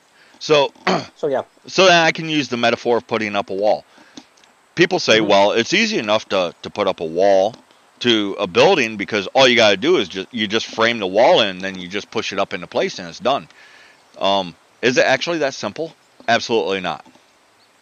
It is. That's how you do it, but it is far more complex than what it sounds like. First, you have to have something to stand it up on. Second, what are you going to attach it to? Because I've never been in a place where, each wall is raised independent, one at a time, but then you have to brace that wall to lift up the other wall so that you can then attach the two walls, which will stand. But the one wall by itself, even if you nail it, even if you got the thing down to attach it to, if you don't brace that wall up, as soon as you let go of it, it falls over. So it's not as simple as just pushing a wall up into place. Well, so it takes some preparation. Yeah, it takes some preparation, takes some time. It's always more complicated than what people think. Because I've noticed this is something that's been flying around. Well, it's so simple. You just do this. Well, it's simple. You just do that. Well, life gets in the way of simple. Yes, and then all of a sudden when it is simple, you're probably going to find yourself a partner and then life is not simple anymore. Because you cannot only consider yourself. So then you have another half of you that you have to consider. And that brings a whole other chapter to it as well. So that's a benefit for actually young guys, that they can put so much focus onto, generating the economy that they need, and they can spend so much time on things when they're single. As soon as you have a partner and you're starting to create a family, that time will be greatly decreased. Right. Well, and to be honest, with the first town, with Good Home, that's what we're planning on naming the first town in America. When we do get the land, odds are it'll be a bunch of single guys show up. I understand this. A family might show up, but if so, that's just bonus. Odds are it'll be a handful of single guys with nothing to lose that will actually be willing to show up and risk. And then we'll build stuff. Right. We'll start building some stuff. We'll start showing it off. At that point, people's more likely to show up. It's like what I was saying with the big hump is actually getting the dirt. Getting the land to actually do something with. That is the big hump. Because I know if we had, I don't know, 100 acres, 40 acres, 20 acres, it doesn't matter. If we had some acreage and we was like, okay, now we have the land, we need to put up a building. Who wants to help us put up a building? All of a sudden, money starts flowing. But on that concept of the land, nobody's willing to risk. So this is the hump. And really, every dollar counts. You hear it all the time from all these organizations. No donation is too small. From $1 or 12 cents, if you got change, throw the change in there. No donation is too small. They're actually telling the truth. That's how they generate the millions of dollars that they do. But what are they doing with it? What are they even saying that they're going to do with it? And I think I've shown most of our audience we're transparent. We're transparent. Like right now, our lemon balance, 6,992.74 of them. They used to be worth monies. Right now, they're worth whatever DLive says that they're worth, because they used to be based off from a cryptocurrency. However, thanks to the SEC, that went away. Let me see. I read off the amount that we have in the Wilder Homes Project GoFundMe, $299. We've gotten $0 for the magazine so far because they're going to pay every quarter, and that still hasn't been processed yet. Let me see. I forget how much we've made off from the Subscribestar. I think $20 or something like that. We don't even have enough people on Subscribestar to withdraw the money anyways. I think you need 5, and we've got 4. Let me see. From Anchor.fm, which I haven't withdrew any money yet, even when I did the math and sent the money to Aethelwolf to show people I'm serious about getting Aethelwolf out of South Africa. I haven't withdrawn any of the money yet from anything. So it's all just still sitting there collecting. But off from the Anchor podcast, in the last year, we've made $129.70. Sounds like small potatoes, but guess what? We're several $100s closer to where we're trying to get. If one of those people didn't, because we have 3 supporters on Anchor, if one of those people didn't support, we'd be down $5 a month, every month. So it adds up. And it doesn't matter, 25 cents, 12 cents, $1, $50,000 would be just fucking amazing. You aren't going to get a position of status, but you will get a thank you if you want one. If you don't want people to know who it was because you don't want people knowing that you have money, just tell us. We'll just say an anonymous donor. All these things, they add up. It's just like feeding your sheep. Right. I think that you have enough sheep where it's rather difficult to carry all the feed at one go, especially by hand. So you might have to make a few trips, but every trip it gets more and more and more until you're done. Yeah. So every little bit helps. Every nail in the house helps stick the different parts together. Every board accumulates until you have enough boards to build a house or to build a ship or to build a whatever. Every militiaman sent to the main army reinforces the army. And I like that metaphor because I'm American and it gives me the warm, fuzzy feelings on the inside. I've got this personal army of 10,000 people, but I got to have my own personal guard. Well, I can spare 1,000 to send to the main army that's actually fighting the main fight. They're the ones making all the noise. They're drawing all the attention. But I want to keep 9,000 of them just in case I inadvertently draw attention. Fair enough. Those 1,000 militiamen help. So, in other words, like the $1,000. It seems metaphors are people like metaphors. But every little bit helps. It really does. We don't need all of it at once. All that we need to do is just keep moving forward, and that's through sharing us to get the message out there. We're trying to actually build towns. There's Christian towns out there that get funded. In reality, the money ends up coming from the Vatican. And I don't care if you're Baptist. Your Baptist church gets a huge donation from the church. You're not getting it from the Baptist. You're getting it from the Vatican. Because all these little bits go back to the Vatican, just chase the money. You'll find out I'm telling the truth. They try to hide it. They spread the information out, but it's there. It all goes back to the Vatican, and then the Vatican makes the donation in the same way. They just send it back because, well, we need a Christian town in this area. And they'll build a Christian town. You don't think any individual person is sending them billions of dollars for them to have these billions of dollars in their coffers, do you? No, most of it's coming from the bottom, from these people. Well, I got $1. I got 50 cents. Oh, crap, today I only got 3 cents.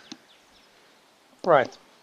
And I think one of the things is that even if we're, of course, you're working hard towards this goal of that Builder Homes project will pay off and all of these things, and it will become reality. One of the more things that will make sure that it becomes reality is if people actually do that work themselves. As we said before, that do not believe that there's only one solution. So you personally can take action into working actively towards the solution yourself. If you will bring land to yourself and your family, and you have an extra, you have enough land to just offer one family space, well, then you have done a good deed. Or it can be that maybe you can get enough land and you have enough money to do a project of if you have the experience, you could build houses to then sell them to get a greater amount of money to then invest. But if people just take their own responsibility of providing something for themselves in that regard, the future will reveal where you're going to go with it. So, and as long as you have community in the back of your mind all the time, your achievements will benefit the community. So, yeah. Right, and that's another way to get so that we can actually help our people is if you got 20 acres, for instance, because I know a few people that have 20 acres. They insist on squatting on that entire 20 acres. They use almost none of it. They just like being able to say, well, I got 20 acres. Even though they never step foot on 19 and a half of it. Or they'll walk on it once every 6 months just to see what it looks like.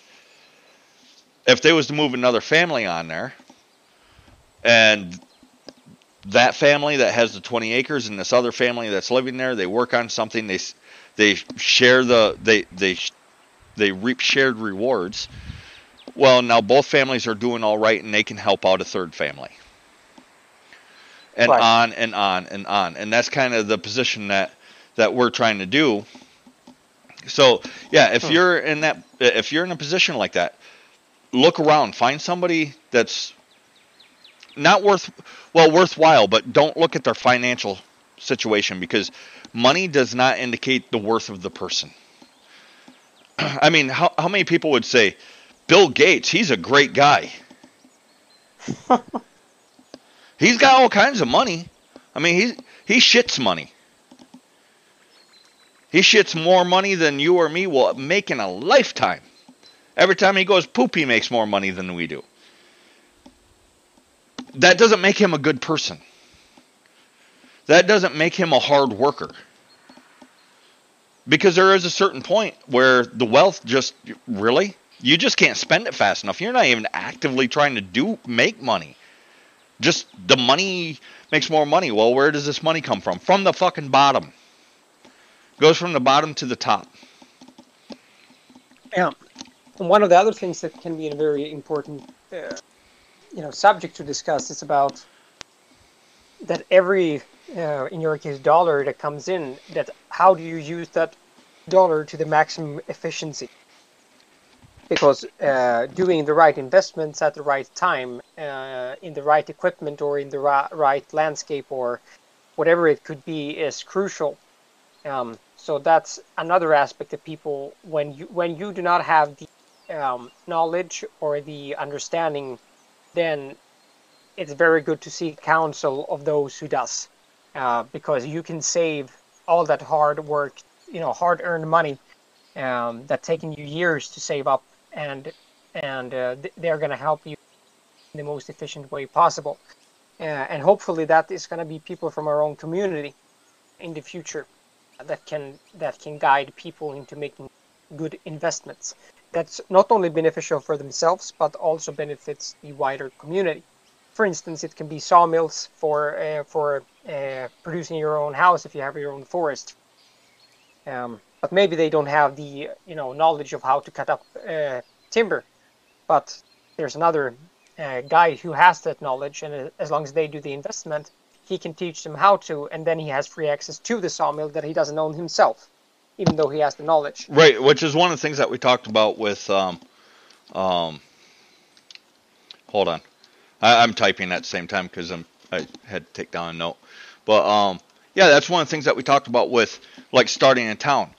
An individual doesn't need to own the sawmill. The town itself can own the sawmill. But that's communist. Well, I guess, but no, not really. Because if the town owns the sawmill, and then say you, me, and Hans work there, we get paid for working at the sawmill. Or we can possibly use some of our time to cut our own lumbers to build our own stuff. So both these things are possible. So, crap, there's even a term for it. It's where the employees actually own the company. It's not profit sharing. It's right. It's like cooperation. Yeah, something. Co-op. Yeah, I think that's actually what the technical term is for it. And most co-ops now are corrupt as fuck because everybody's worried about making money, making money for themselves rather than making money for everybody that's involved. And some of the co-ops are run very well because the people on the floor can fire the person sitting at the top, and vice versa. But that's communism. No, that's not. That's actually capitalism at its freaking finest. But well, and not only that, I mean, you can just create a limited company. I don't know if it's working exactly the same way in the States and Sweden, but you can just create a limited company that could be, in the possession of these assets, for instance. Mm-hmm.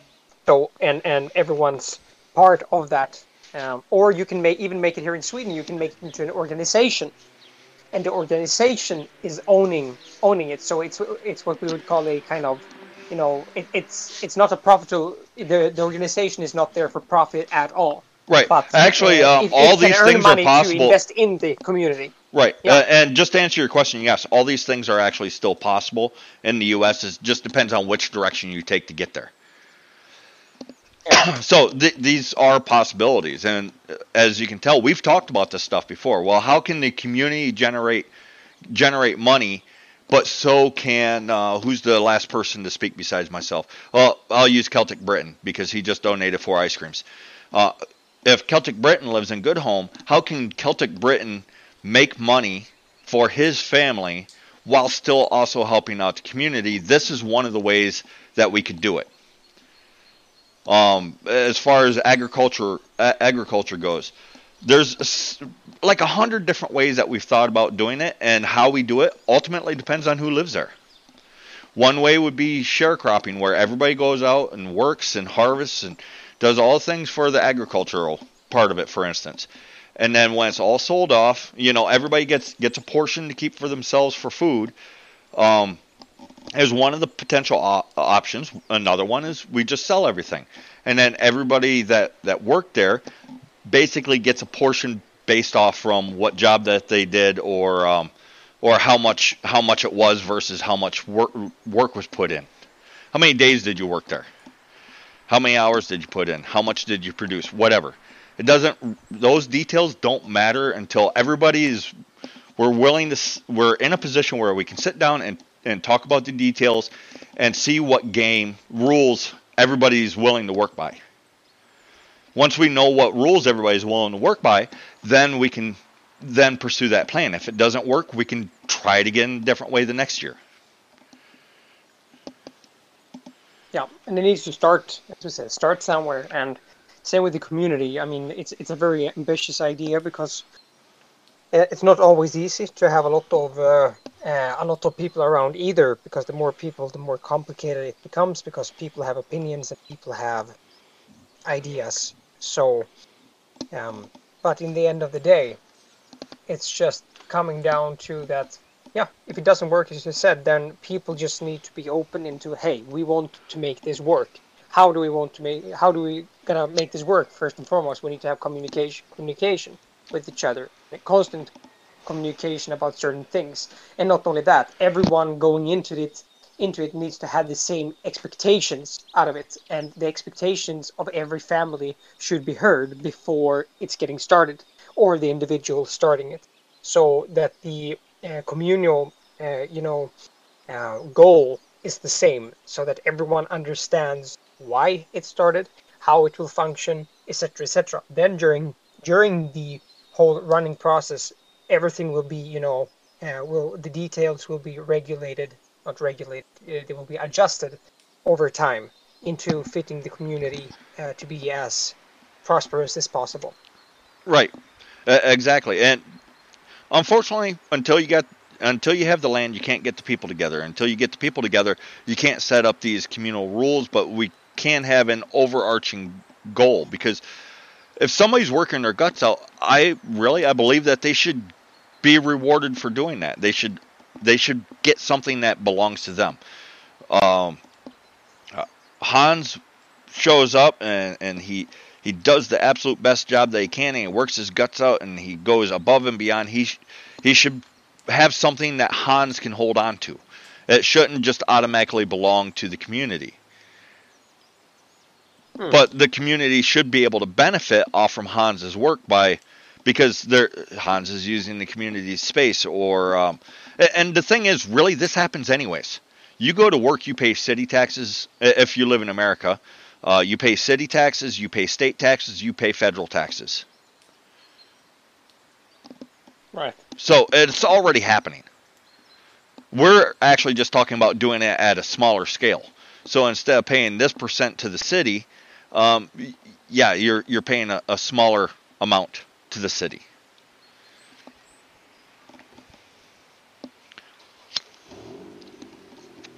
Mostly because you're not actually coming off from anything out of your pocket. It doesn't go into your pocket and then rubber bands back out. Yeah. And through that means we can grow. Each family can prosper or fail on their own. However, the odds of prospering goes up because there's an actual community there. People know you. Yeah. People are more willing to help you if they know you. Yeah.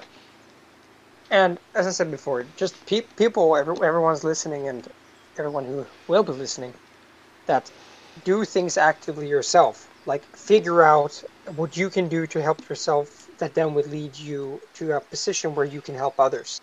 So, as I said, for instance, when we will get our own land, we'll be able to offer space for someone to build their house, for instance. Meaning both building material, because we will most likely have forest. So the space where they can build their house will be forest. They can cut it down and use it for the house. But not only that, I mean, we will be positioned already. We will be there, meaning we have fruit trees. We can propagate fruit trees, and we will have hundreds of them. So they can come to us, and they can get them for a very, very, very cheap, or even for free. They can get berry bushes and all of these things. And that's usually things, if you go and buy them yourself, I mean, it's very expensive to just get all of those things going. Just right here, just getting animals, for instance, and we could offer them animals for like rabbits and chickens and so on for a very affordable price, or even for free. Right. Well, and here's something that I want to mention too, because I bag on everybody bags on monocroppers a lot, because it's easy. But we through a community like this, we'd be able to do something that these big corporate farmers, they're not big corporate farmers, actually. They're just families that have a lot of land and they get stuck in this cycle. They've tried doing this where, I don't know, something with the strawberry market, for instance. This is the last one that I'm aware of. There's probably been others. But they cannot sell their strawberries for whatever reason. To protect the price of strawberry sales, it doesn't matter what the why is. They tried giving their crop away. They're like, you just come pick the crop and you can have all these strawberries that you want. Do whatever you want with them. It's yours. The state stepped in and said, nope, you can't do that. Why? Because you're an industrial farmer. Right. So then the strawberries ended up rotting. We, on the other hand, Terrible. because they'll be private, will be able to do things like that. And that's kind of what you're talking about. Like you might be able to get the fruit for free. Well, you just come pick it. You can have it because we can't sell any more of it. We've done everything that we can do with it, and there's still fruit. Come pick it. You as a private person, you can do that. At least here in the U.S., I don't know the rules in Sweden. So maybe industrial or not industrial farmers, but the business farmers. Business farmers might be able to do it there. Be like, yeah, we've sold all of it that we can sell. They won't let us sell anymore. Just come get it. But here in the U.S., when you got these big farms, they can't do that. We could do that and actually help out a local community. Because who doesn't like helping? And really, are you actually helping them, or are you just not getting in their way of them helping themselves? Yeah. Yeah, and that's mainly what we want to do is that's what I also like to do, is to find people that want to help themselves. So I am not up to try to find someone who will just chip in on all my hard work and then coming up and being like, yeah, and then just gonna be a lazy bum laying around on the farm eating produce because they can.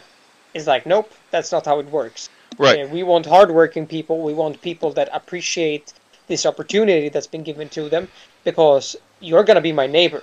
And I'm not going to spend my life and my life's resources on land and on space for people that I do not like. So it's not, in my situation, it's a bit different because, of course, it's going to be my private land. So, right. And I allow the community to live there. But they also need to be individuals that I feel that these individuals are working to be an exception. Right, which is just another way of going. Has the right values. Right, which is just another way of going about what we're talking about doing with Wilder Homes. Basically, we're talking about doing the same thing, just on two different scales. Right. So yeah, we're going to have to take a slightly different tack to it than you do. And in essence, what you're talking about is the same thing that I was talking about way earlier. Of the community needs to protect itself from the individual, and the individual is protected from the community. Because in your case, you're offering up a community, but you need to protect the community from. And let's face it, we have some lazy people amongst our stock that would just try to lay about on the farm and just eat all the free fruit, and then whine about freezing in the wintertime. We do have these people that's in our blood stock. So how do you protect the community from that individual? Which is basically what you're talking about. You're not going to let that person be there because they're a bum. However, most of our people aren't like that, so the risk is low. But if somebody thinks that they can get away with it, it's going to draw in those kind of people. So that's why the protections that we was talking about with Wilder Homes, and that's actually why you're talking along the lines that you're talking about. We're talking about the same thing, two different approaches, because it's two different circumstances. Yeah, absolutely. But both have circumstances that are applicable for both of the situations, so to speak. Right, and with your egg farming thing, had you been in the U.S., the egg farming thing would have went swimmingly. And it's just simply because of difference in the laws. Here, you have to wash them. There, you can't actually wash the eggs. Yeah. So a difference in laws in two different countries. What should have worked didn't work. Although, had you had it worked, but it's not as good as it should. Right. And some of that was actually a limitation of finances. So, yeah, because like the big industrial companies there have no issue with that. They just expect this much loss in period because it's just not worth cleaning them, so they just throw them away because they got tens of thousands of chickens to produce the eggs. They have the setup. They don't give two shits about the chicken so long as the chicken is shitting out eggs. Right. and it is legal in Sweden to wash eggs, but it needs to be by specialized machines. And the cheapest one you can get for the smallest one is about $5,000. Right. And then you're going to have that. And then it not only brings the machine, but it brings even more money in paying for every year inspection and for even more regulations. Right. So the situation that you was in, it just wasn't viable. Again, therefore, laws are what got in the way. Here, on the other hand, pretty much you can use those machines, but I know people that sell eggs. Those machines aren't actually required. And again, it's just the laws. Yes. So you do different things in different areas because you have different situations. Same thing that, and this will apply across the board. There's a military term. I can't remember what it is now. Something adapt and overcome. Crap. I forgot the first word again. But yeah, you have to be adaptable, and pretty much that's all that there is to it. You have to be adaptable to overcome, which is exactly what you did. You're just like, oh, well, this isn't working. I'm not going to give up. I'm just going to try something different. Rather than continuing to try the same thing over and over and over again and repeatedly being like on the edge of failure or just inside of failure. And especially because you're like one guy, you can't afford to be scraping eggs for 12 hours a day. No. Can't do that. I mean, maybe if that's all that you did, yeah, but then who feeds the chickens? Because you're too busy scraping shit off eggs. Yeah, we can say it like this, that both me and the family home out here, they're quite tired of cleaning eggs. Yes. It's a shitty people job. People are throwing up when they see eggs. They're just like, oh, I hate eggs now. So we are focusing on producing chicken meat instead. So broilers. Pastured broilers. And then there's another set of rules that you're going to have to follow for that, which is why you're setting up this part of a building. But it's actually more in the realms of reasonable for you versus the egg setup.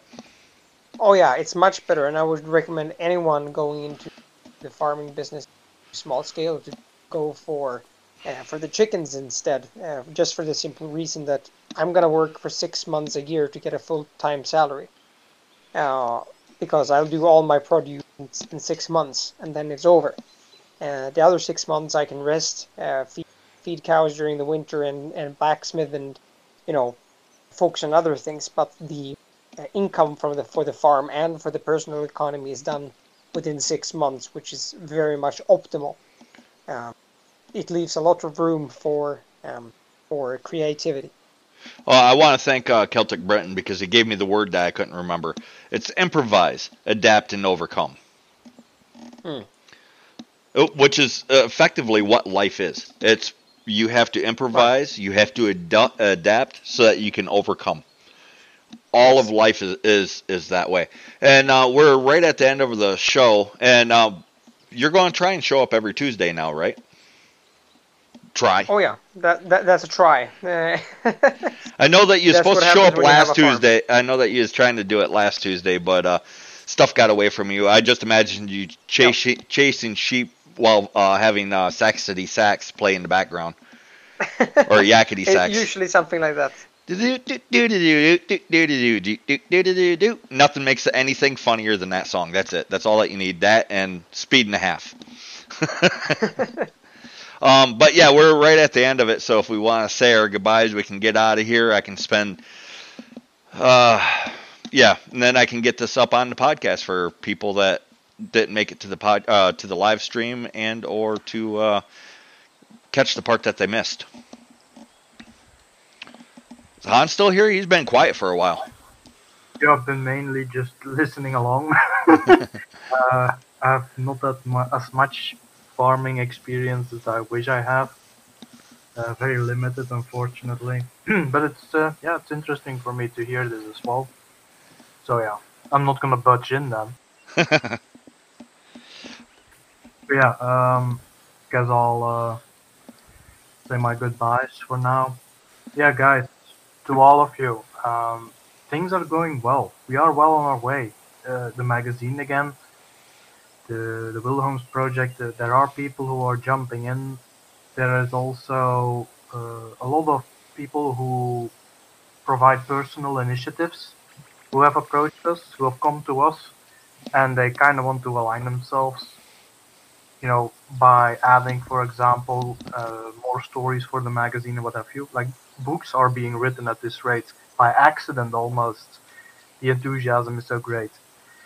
And of course, got to remember, Aethelwulf, we're over halfway in giving him the money to get him out of that danger zone that he lives in.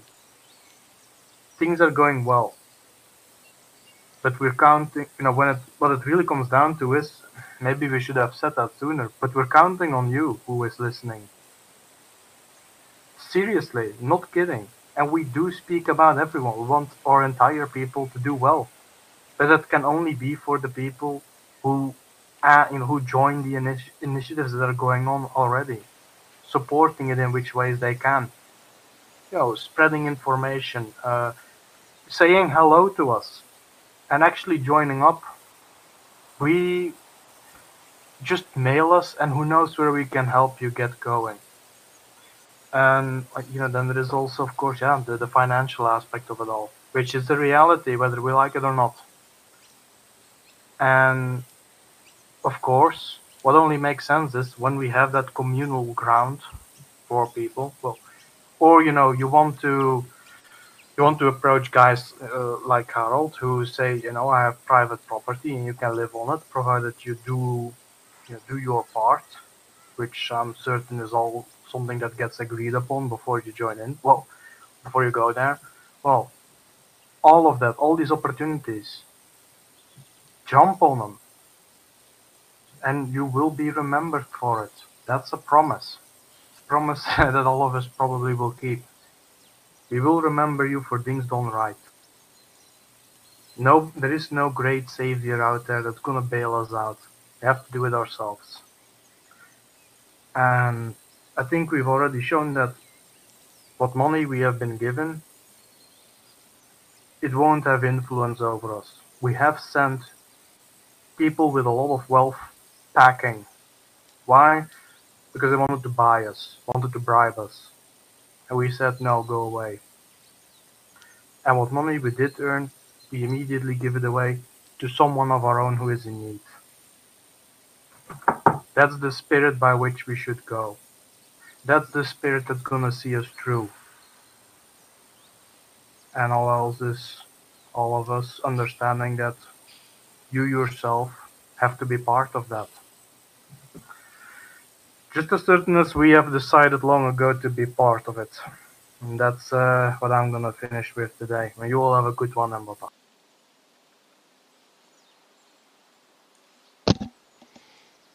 Harold and the Sheepman, you want to say any goodbyes, or did you already bail? Sometimes he does. No, that. I have not bailed. All I'm right. here.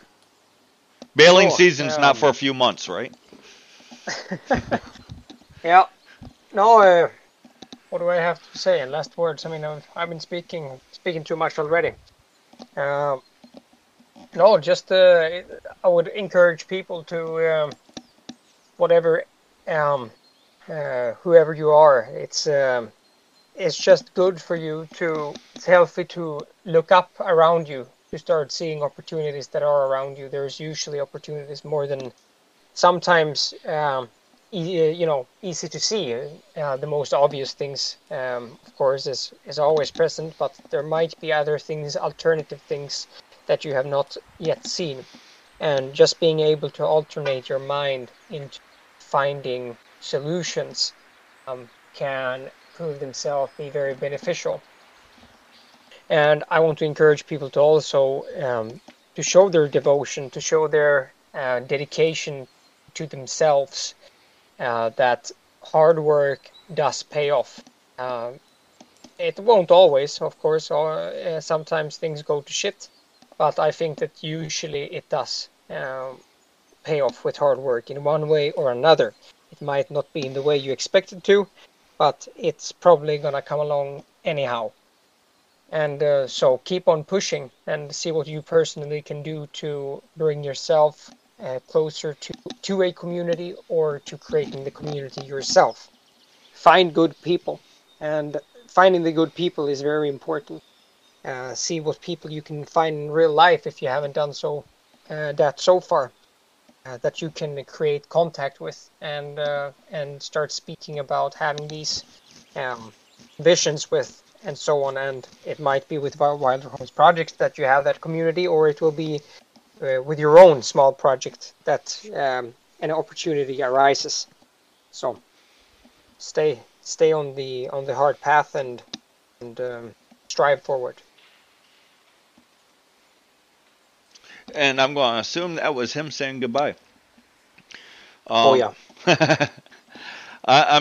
I want to thank everybody for sitting through this big long rant. I hope that it woke you up to some of the possibilities, some of the trials actually that we have to face and overcome. So thank you for sitting through this, listening patiently or impatiently, but thank you for listening or hearing us out. And yeah, nobody's going to save us. We have to save ourselves. And remember, as always, we are the gods of the future.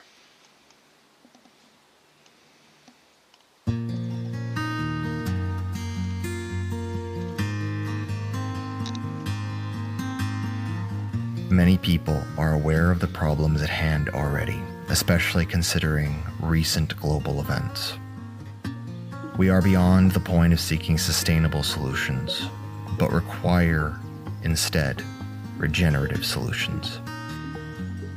These solutions are found in the form of permaculture, food forests, and other traditional farming methods. Our overall goal is to build and reconstitute communities on these lands, healing the scars left behind to show it can be done, and to bring these methods home to you. With your donations, we seek to purchase land so that we might return these places to their rightful place. With your help, we seek to restore the balance of man and nature, not separate but together in harmony. To get more people to listen, to see that the solutions we offer and have been offered for a very long time are real, requires physical proof. From the private citizen to industry, the smallest creature to the largest, wild or domestic, we believe we can all work together to make this happen. Together, we can bring nature home.